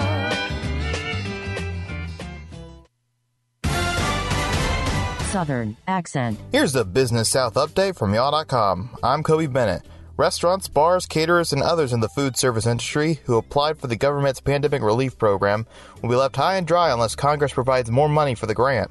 The Small Business Administration's Restaurant Revitalization Fund collected more than 372,000 applications, seeking $76 billion, far exceeding the grant's $28.6 million budget, according to Administrator Isabella Casillas Guzman at a House Small Business Committee oversight hearing. The agency ceased receiving applications May 24th. The fund was created by Congress in March and prioritized women and veterans applications first, alongside minority business owners who met specific income and asset limits. As more than 208,000 applications met those stipulations, it will be met first, said Ms. Guzman. Another grant program, the Shuttered Venue Operators Grant, for live event businesses such as theaters and music clubs, appears to have enough funding for qualified applicants, with the $16 billion program receiving 13,000 applications that have totaled around $11 billion, though the program has progressed far slower than the restaurant grant. Business news, headlines, and more at y'all.com. All right, Kobe, thank you for that. And that will wrap up our second hour on this. The show covered everything Southern. Got a whole nother hour of y'all coming your way. Hang on. After the break, we'll catch you up with what's going on in the world of Southern sports. We'll also Speaking of the coronavirus, Kobe, we've got some more coronavirus news we'll pass along as we cruise the South in the third hour, and also a look at more headlines and some great festivals planned for this weekend across Dixie. Oh, it's going to be great, and it's coming your way after this on Y'all Talk with a Southern Accent.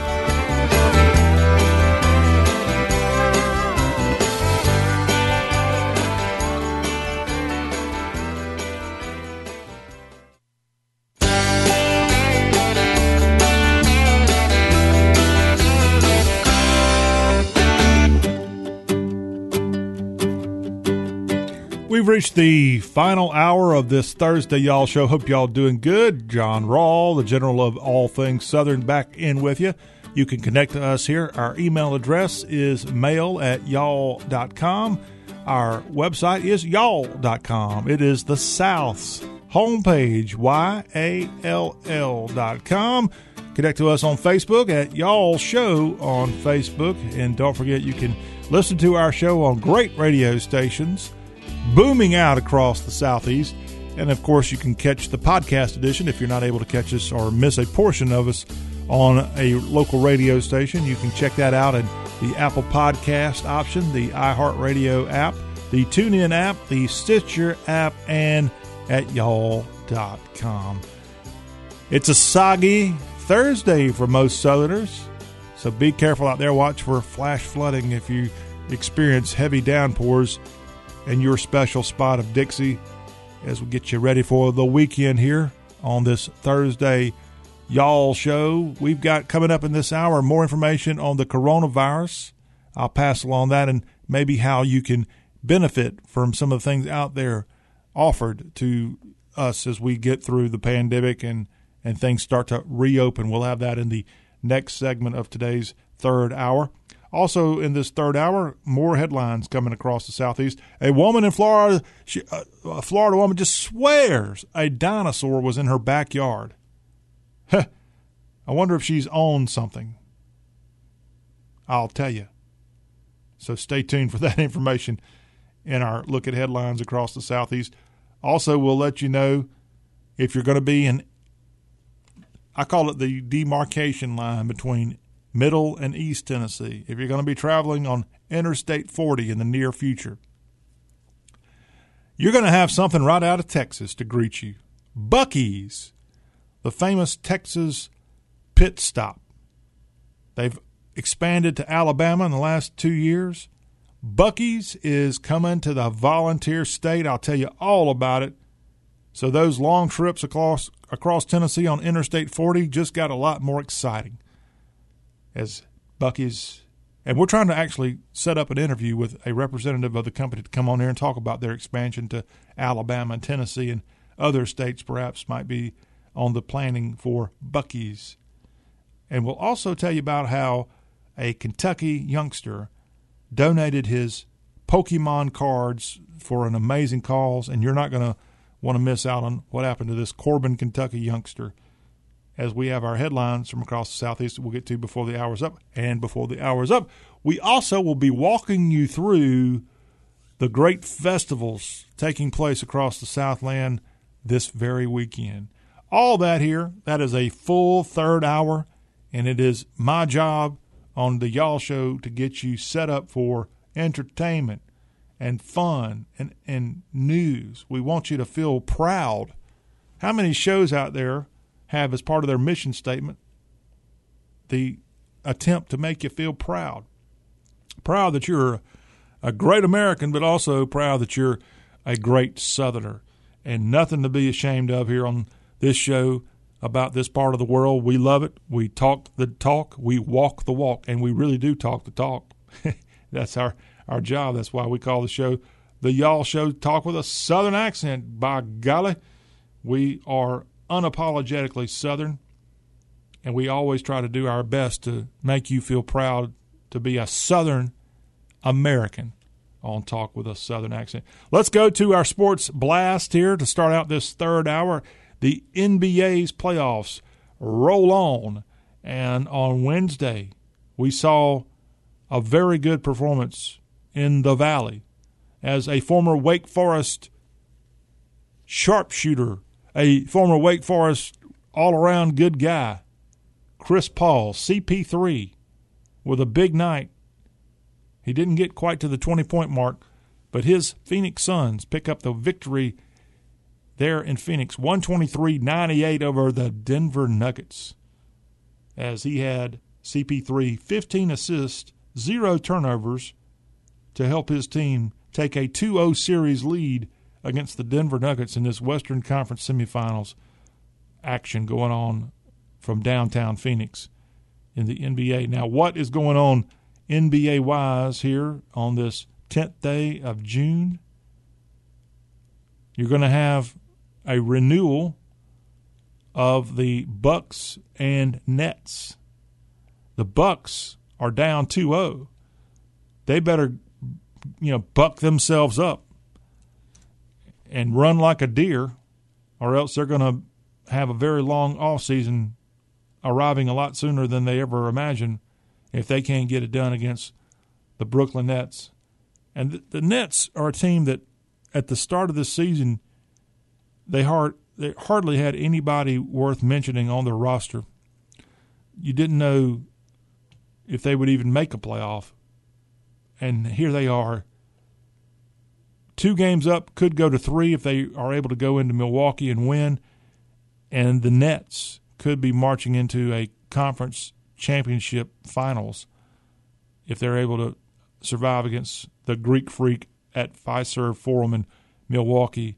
That game set to tip off on ESPN at 7:30 Eastern, 6:30 Milwaukee time between the Nets and the Bucks. Then after that one, from Vivint Smart Home Arena in SLC, you got the Jazz and the L.A. Clippers. Right now, Utah with a 1-0 series lead. They're expected to win this one, and so the Clippers will go back to Tinseltown if that ends up being the case with a 2-0 deficit, and will have to survive in their home arena there in Los Angeles if they want to try to make a competitive series here. But Jazz Clippers scheduled in the late slot of the NBA here on this Thursday evening if you want to check that out. Now, Thursday afternoon viewing, if you want to check out some excitement in the college sports world, the Oklahoma Sooners and the Florida State Seminoles will be going up against each other in the deciding Game 3 of the Women's College World Series from Oklahoma City. Now, the Sooners bounced back after being beat by FSU on Tuesdays when that game was. Wednesday, the Sooners come back and beat FSU 6-2. And so that forces a Game 3, and that's set to take place this afternoon from the Women's College World Series in Omaha, Nebraska. Now, one player for OU, Jocelyn Alo, hit a go-ahead homer in that 6th inning on Wednesday to lead her Sooners to victory. That was Alo's 33rd home run of the year, and that ends up being a school record.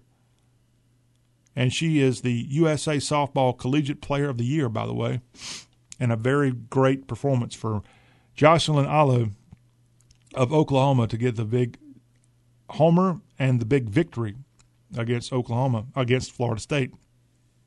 In the Women's College World Series, again, championship taking place on this Thursday afternoon. The Baylor Bears had a little bit of a positive story that happened from the court standpoint of that university. On Wednesday, a jury in Houston only took a couple hours to decide that Baylor and 3 former football players were not responsible for the alleged sexual assault of a former female student athlete in 2017. Now, this trial for this case started back in May, and it was a little bit of a test of whether Baylor University had changed its ways since a pattern of mishandled sexual assaults, mostly around football players, if that ended up leading to the firing of Coach Art Briles and ultimately the departure of school president Ken Starr and athletic director Ian McCall. And this latest trial that Baylor was a part of was to see if perhaps Baylor has progressed in trying to stem cases or alleged cases of sexual assault on the Waco campus. Again, the jury on Wednesday deciding that Baylor and 3 former football players not responsible for a sexual assault that was alleged to have happened in 2019. In hour number 1 today on the Y'all Show, we had an SEC report telling you a lot of transfers going on in the SEC from a college basketball standpoint. Let me tell you a little bit about what's going on from the college football standpoint of the SEC in terms of transfers. As just like all college sports right now, the SEC and all conferences are experiencing, I'm sure, the most amount of transfers they've ever had because due to the pandemic, NCAA rules now have been altered to where you can transfer and play immediately. No sitting out, no penalty. And so you've got transfers coming and going. One of those transfers this year into LSU is Mike Jones Jr., and he's a former Clemson linebacker, now going to be an LSU Tiger, and that his presence on the defense should be able to help out new defensive coordinator Durante Jones and the Bayou Bengals. Eric Gilbert is someone else new to a program in the SEC as this great player comes in and is likely to do a great job for Todd Monken's offense in the tight end position, helping out JT Daniels and more. Eric Gilbert transferring in. I think he was at Tennessee, I think is where he comes from. And that is an addition there for the Dogs. Florida's going to have the services of running back DeMarcus Bowman in 2021. And now with dual threat quarterback Emory Jones, who's a lot different than Kyle Trask suiting up in the orange and blue, you could see a very, very good running back performance for UF in 2021. DeMarcus Bowman comes to Florida from Clemson, where he starred behind Travis Etienne and frankly didn't see a lot of playing time. So he's looking to see his name in the bright lights when he gets to Gainesville in the coming days. Now you also have the Kentucky Wildcats also trying to beef up their backfield as they have a transfer in from Nebraska. Wan'Dale Robinson. Write it on the fridge and memorize this name. W-A-N-D-A-L-E. W-A-N-D-A-L-E. Wan'Dale Robinson had 580 rushing yards, 914 receiving yards during his 2 years playing for Coach Frost and the Nebraska Cornhuskers, and now moves to Lexington where he'll be suiting up for Mark Stoops and hoping to be a lot bigger player in the backfield for this team. He's described as a 5'10", 185-pound Swiss Army knife. And if Coach Stoops utilizes him and his other offensive playmakers the way that he can, look for Kentucky to be a much improved football team in 2021 thanks to players like Wan'Dale Robinson suiting up for the Big Blue. Now, Alabama's had a transfer from Tennessee. Henry Toto has decided to leave Rocky Top and head to the Capstone. He was a big transfer whenever the news was announced earlier this year that he would be leaving UT for UA. And he's a linebacker that can make a sudden and direct impact. He had 140 tackles in his 2 seasons at Neyland Stadium, and he should be finding himself in a starting role for Nick Saban as a linebacker for this forthcoming season. And that's a look at some of the big-name SEC football transfers expected to make a big impact. And this is an article you can go check out more. A guy that really knows his SEC sports, Barrett Sallee, penned this at cbssports.com, and he's got much more data to pass along if you're looking for information to strengthen your case. If you're an SEC fan that has benefited from some of these guys coming into your favorite program, there you have it. When we come back on the Y'all Show, we will be switching over to talk about what's going on from a coronavirus standpoint in the Southeast. That's up next. It's Talk with a Southern Accent with John Rawls. Stay where you are. We'll be right back.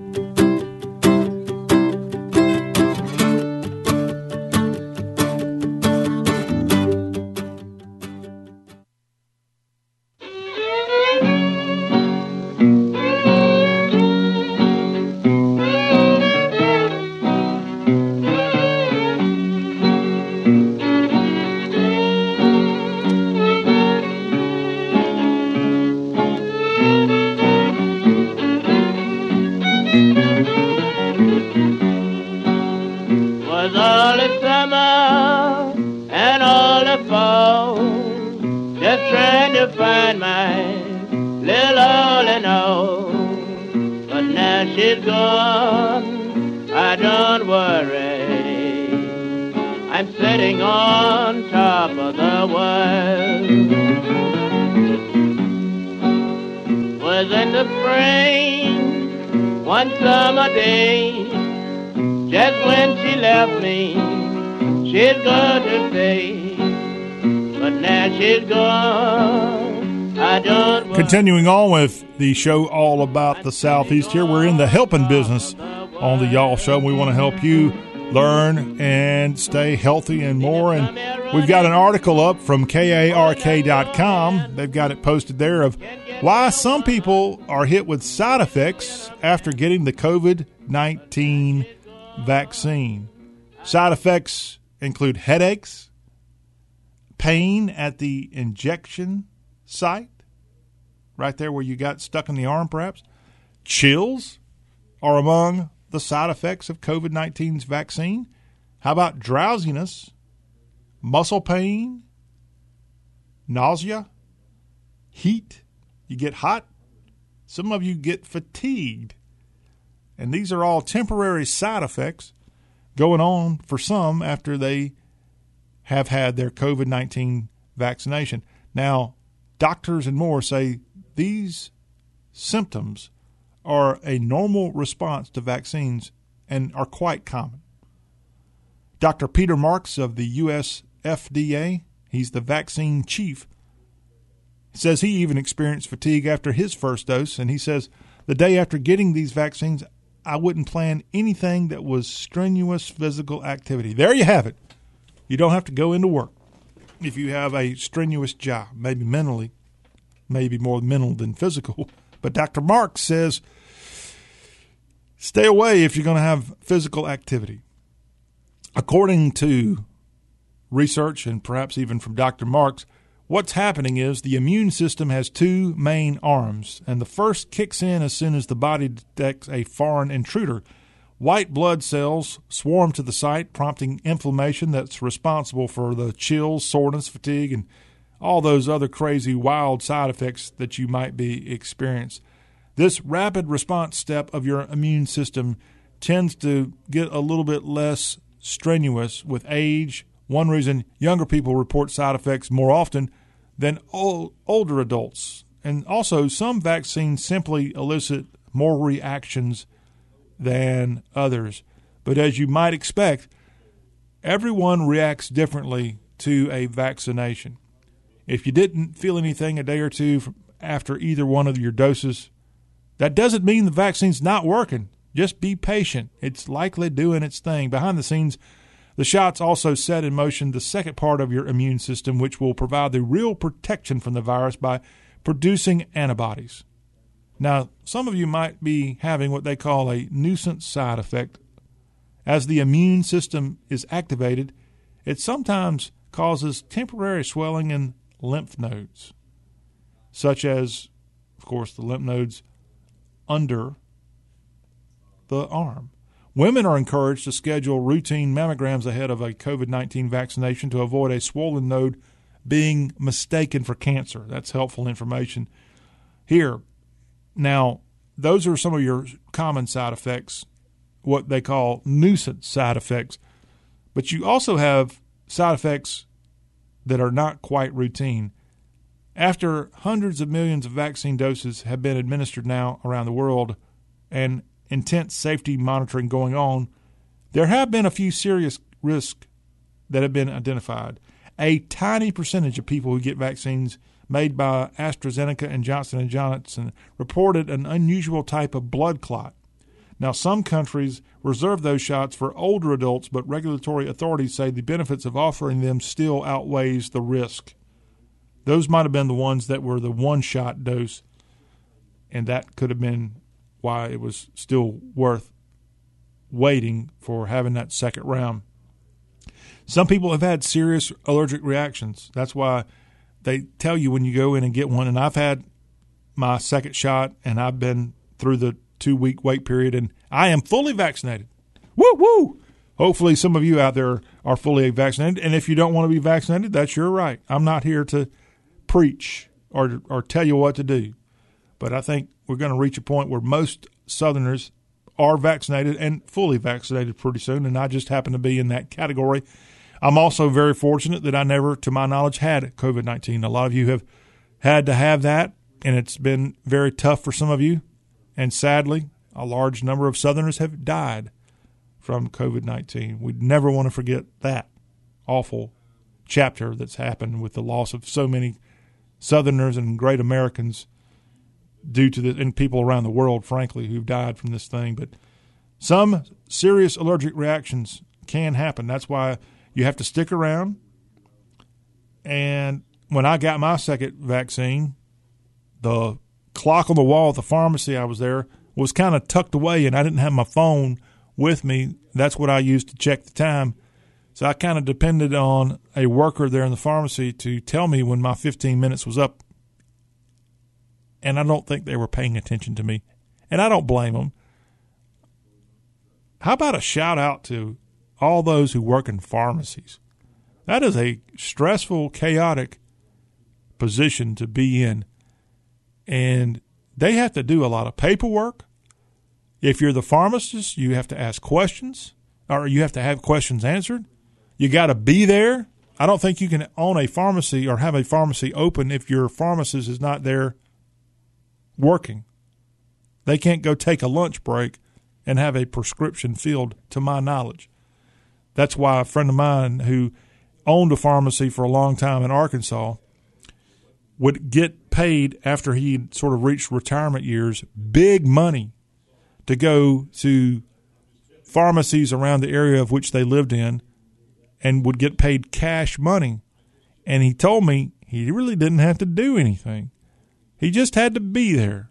And therefore, the pharmacy of which he worked was happy to pay him because they wouldn't be able to administer any kind of prescription without a pharmacist on duty. But most of the work, as he said, and I'm who am I to judge, most of the hard work in a pharmacy comes through the pharmacy techs, the people there that are actually doing most of the work. But I know there's plenty of pharmacists out there who fill the prescriptions themselves and do a lot of the work. It doesn't matter. There's a risk involved in the pharmaceutical industry, and every single pharmacist or worker of the pharmacy could make a big boo-boo, and luckily that doesn't happen very often. But their job is something that many of us depend on, and so here on the Y'all Show, want to thank them. And I don't think any pharmacist, when they were going through their training, or pharmacy techs going through their training, thought that one day they're going to end up being a vaccination clinic as opposed to a place you go get your drugs filled. But that's what most of these national chains and even smaller pharmacies around have had to do. They've had to help out on the COVID-19 vaccination front, and I want to thank them. Thank you. On behalf of the entire South, I'm sort of the South spokesperson, and I'm thanking y'all for your great work. And if you want to talk to me about advertising, you're welcome to do that too, Pharmacies of the South, 803-816-1170. That's a number any of you can call, frankly, if you want to be a part of the Y'all Show and help us help you get your message out to your portion of the South. We are here to help you, 803-816-1170. Now, the final thing that the U.S. FDA and other authorities are wanting to make sure is stressed when it comes to how some people are affected by side effects with the coronavirus is how to determine whether you have a temporary heart inflammation that can occur with infections that might be a rare side effect after the mRNA vaccines, the kind made by Pfizer and Moderna.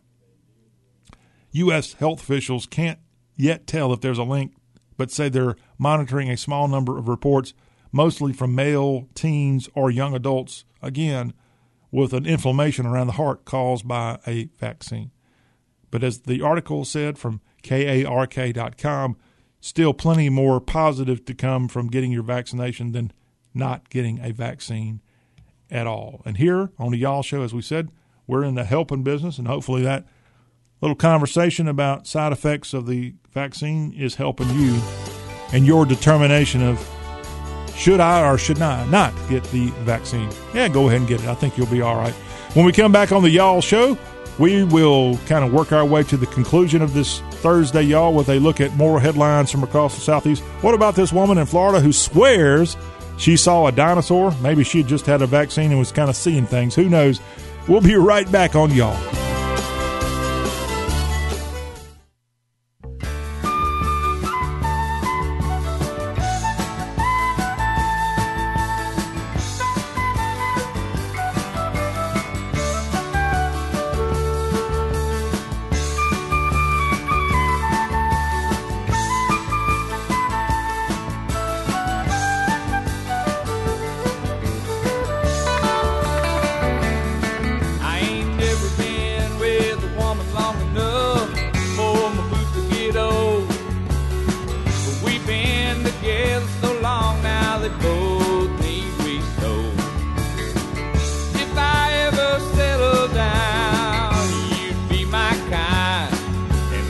Time for me to hit on down the line.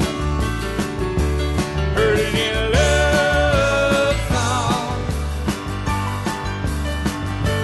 Heard it in a love song.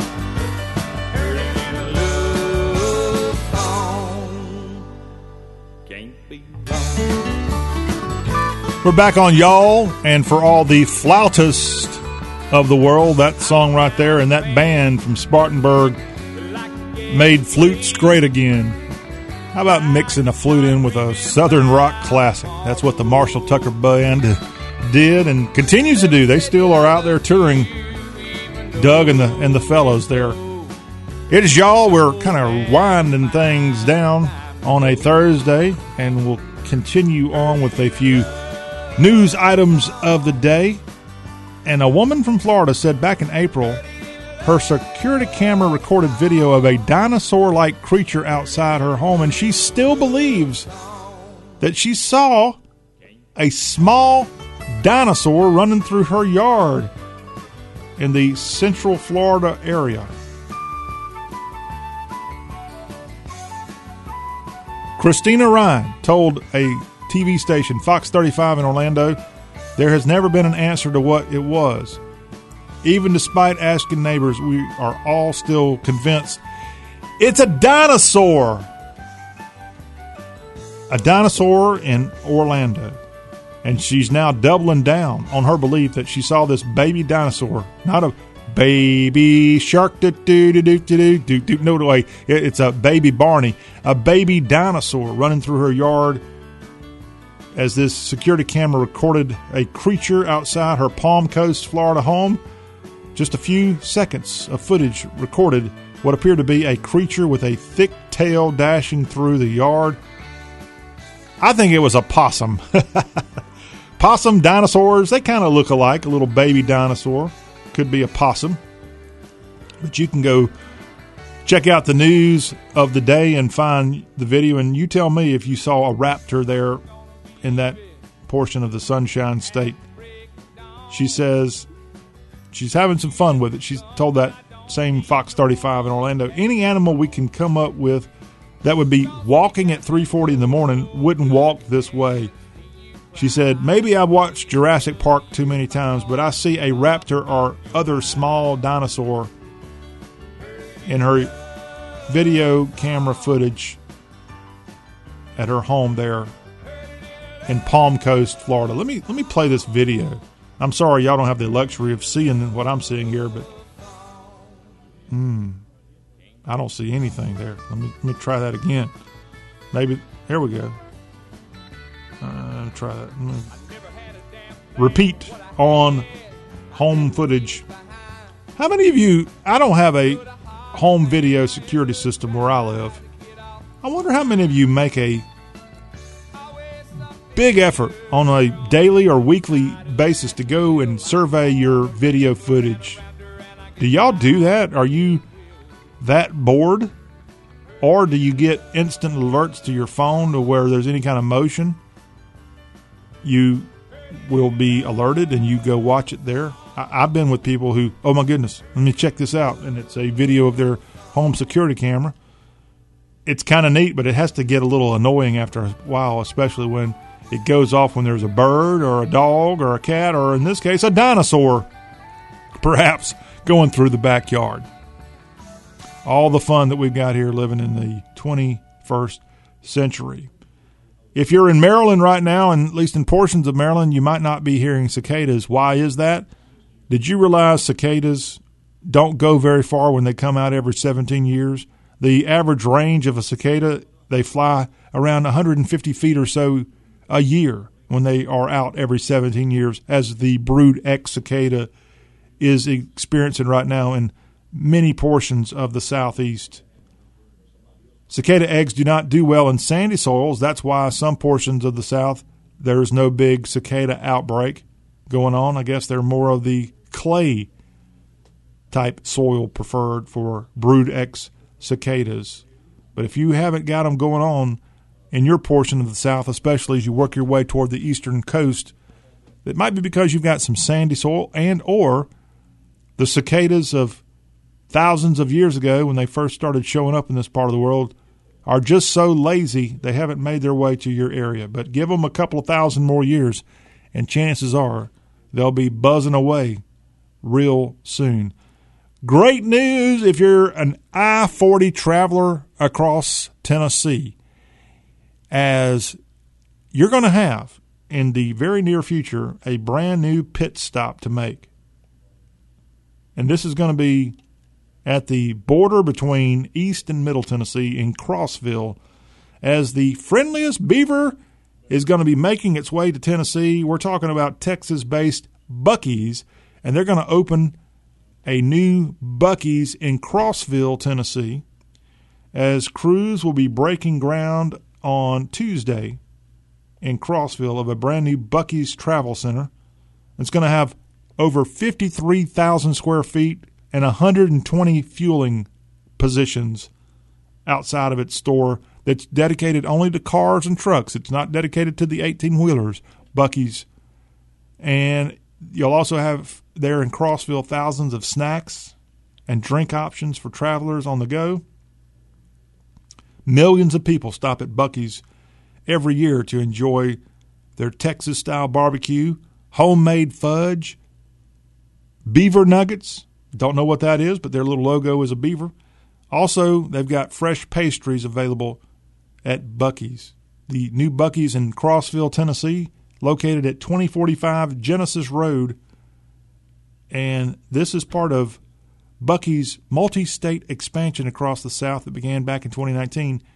And now they've got locations in Florida, as well as stores in central Alabama. They've got them on the eastern shore of Alabama, around Fairhope. They even have a Buc-ee's in Georgia. I don't know where that one is, but they also just recently broke ground in Kentucky. I don't have a location. And they have a Buc-ee's underway in South Carolina. Something tells me that's probably around Florence. It's where that one's going to be to catch the I-95 traffic. But I don't know for sure. But, yeah, that new Buc-ee's in Crossville, Tennessee will bring at least 175 new permanent full-time jobs to Crossville, set to open in 2023. It takes a long time. Again, this is a 53,000 square foot Buc-ee's going in Crossville. We'll certainly make those trips between Nashville and Knoxville a lot more exciting. Now to Corbin, Kentucky, and a card game company has reached out to help a little Corbin boy who made a big sacrifice to save his puppy. 8-year-old Bryson Kleiman. He went viral back in May when he set up a roadside stand to sell his Pokemon card collection to raise enough money to save his puppy named Bruce. And Bruce had parvo. His mom helped him set up a GoFundMe page, which raised about 5 times what was needed.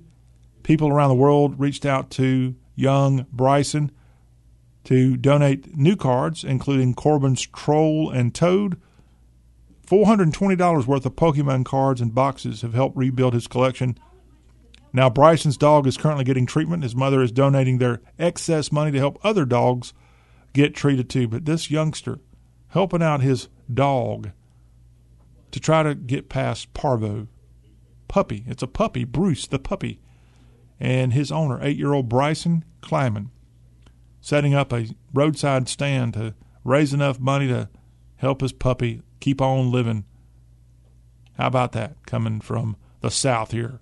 This young man in love with his puppy and Pokemon, which is beloved by a lot of youngsters out here in the South right now, coming through to make a feel-good story to wrap up our headlines on this Thursday Y'all Show. Hang on, a quick look at festivals across the Southland as you get ready for this big weekend in the month of June. We have that information. Oh, it's a wonderful time of year. It's the South in the summertime. We'll come right back, y'all. Stay tuned. This is Y'all Talk with a Southern Accent with your host, John Rawl.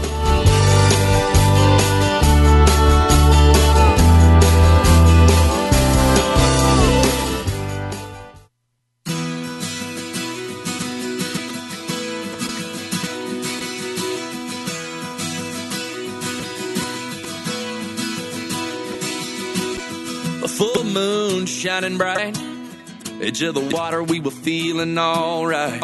Back down a country road, the girls are always hot and the beer is ice cold.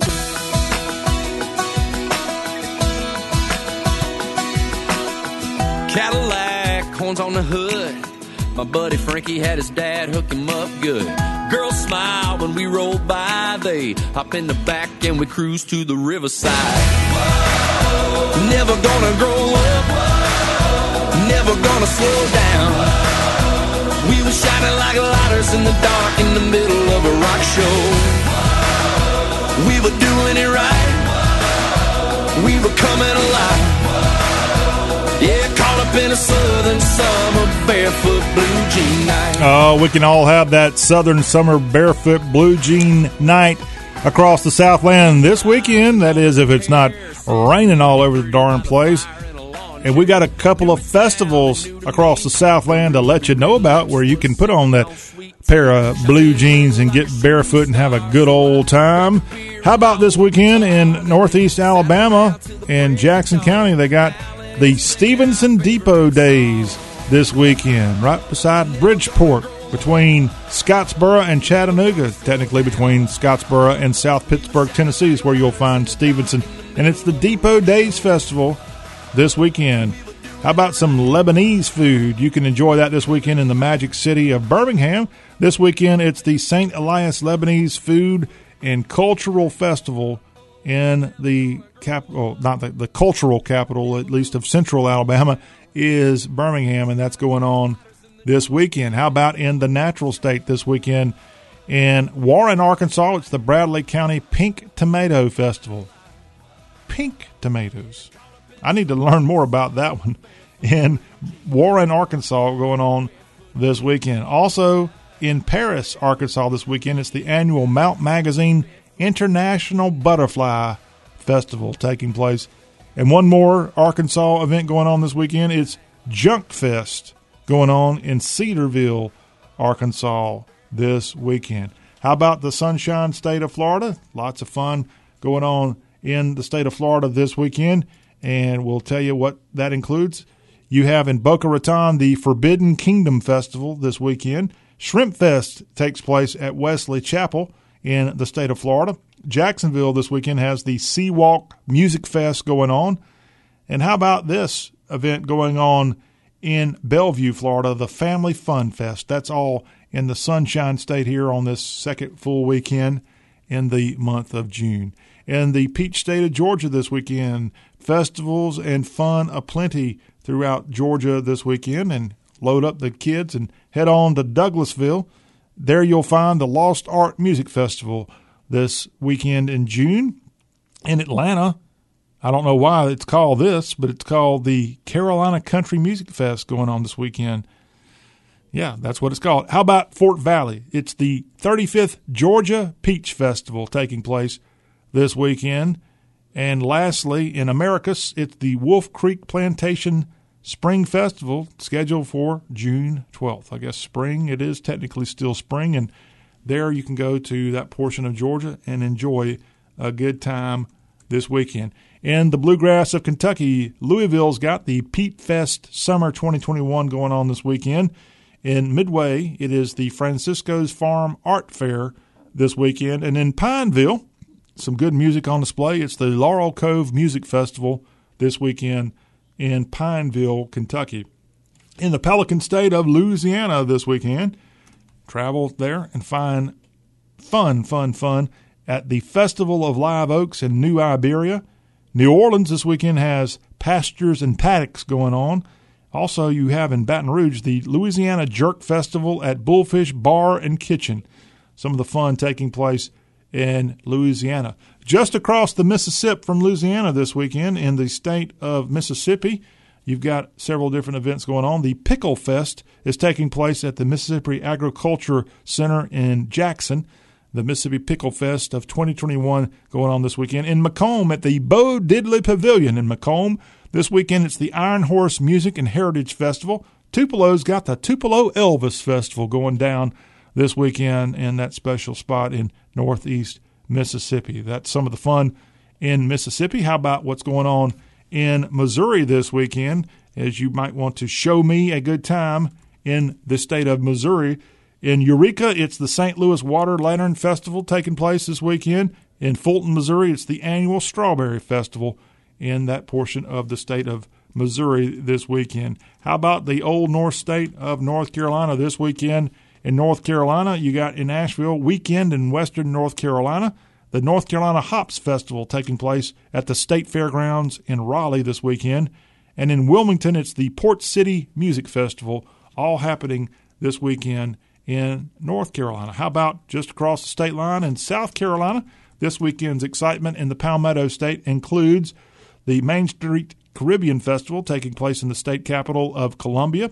Just across the Congaree River in West Columbia, it's the Metropolitan First Annual Seafood Festival going on there. And lastly, in Myrtle Beach, it's the Myrtle Beach Water Lantern Festival this weekend in South Carolina. In the state of Tennessee this weekend, plenty is found in terms of festivals across all three sections of the volunteer state. In Cleveland, you got the Flea Market Festival. How about in Manchester? It is Bonnaroo Music and Arts Festival. It's scheduled. I don't know if that's actually accurate. Might want to check it out. But not all that far from Manchester is Woodbury. Woodbury's got the Mule Day and Crafts Festival going on this weekend. And lastly, in the area around Johnson City, it's the Downtown Yoga Festival in that portion of Tennessee this weekend. And that's some of the fun of Tennessee. And then we'll wrap it up here on the Y'all Show with what's going on in the state of Texas this weekend.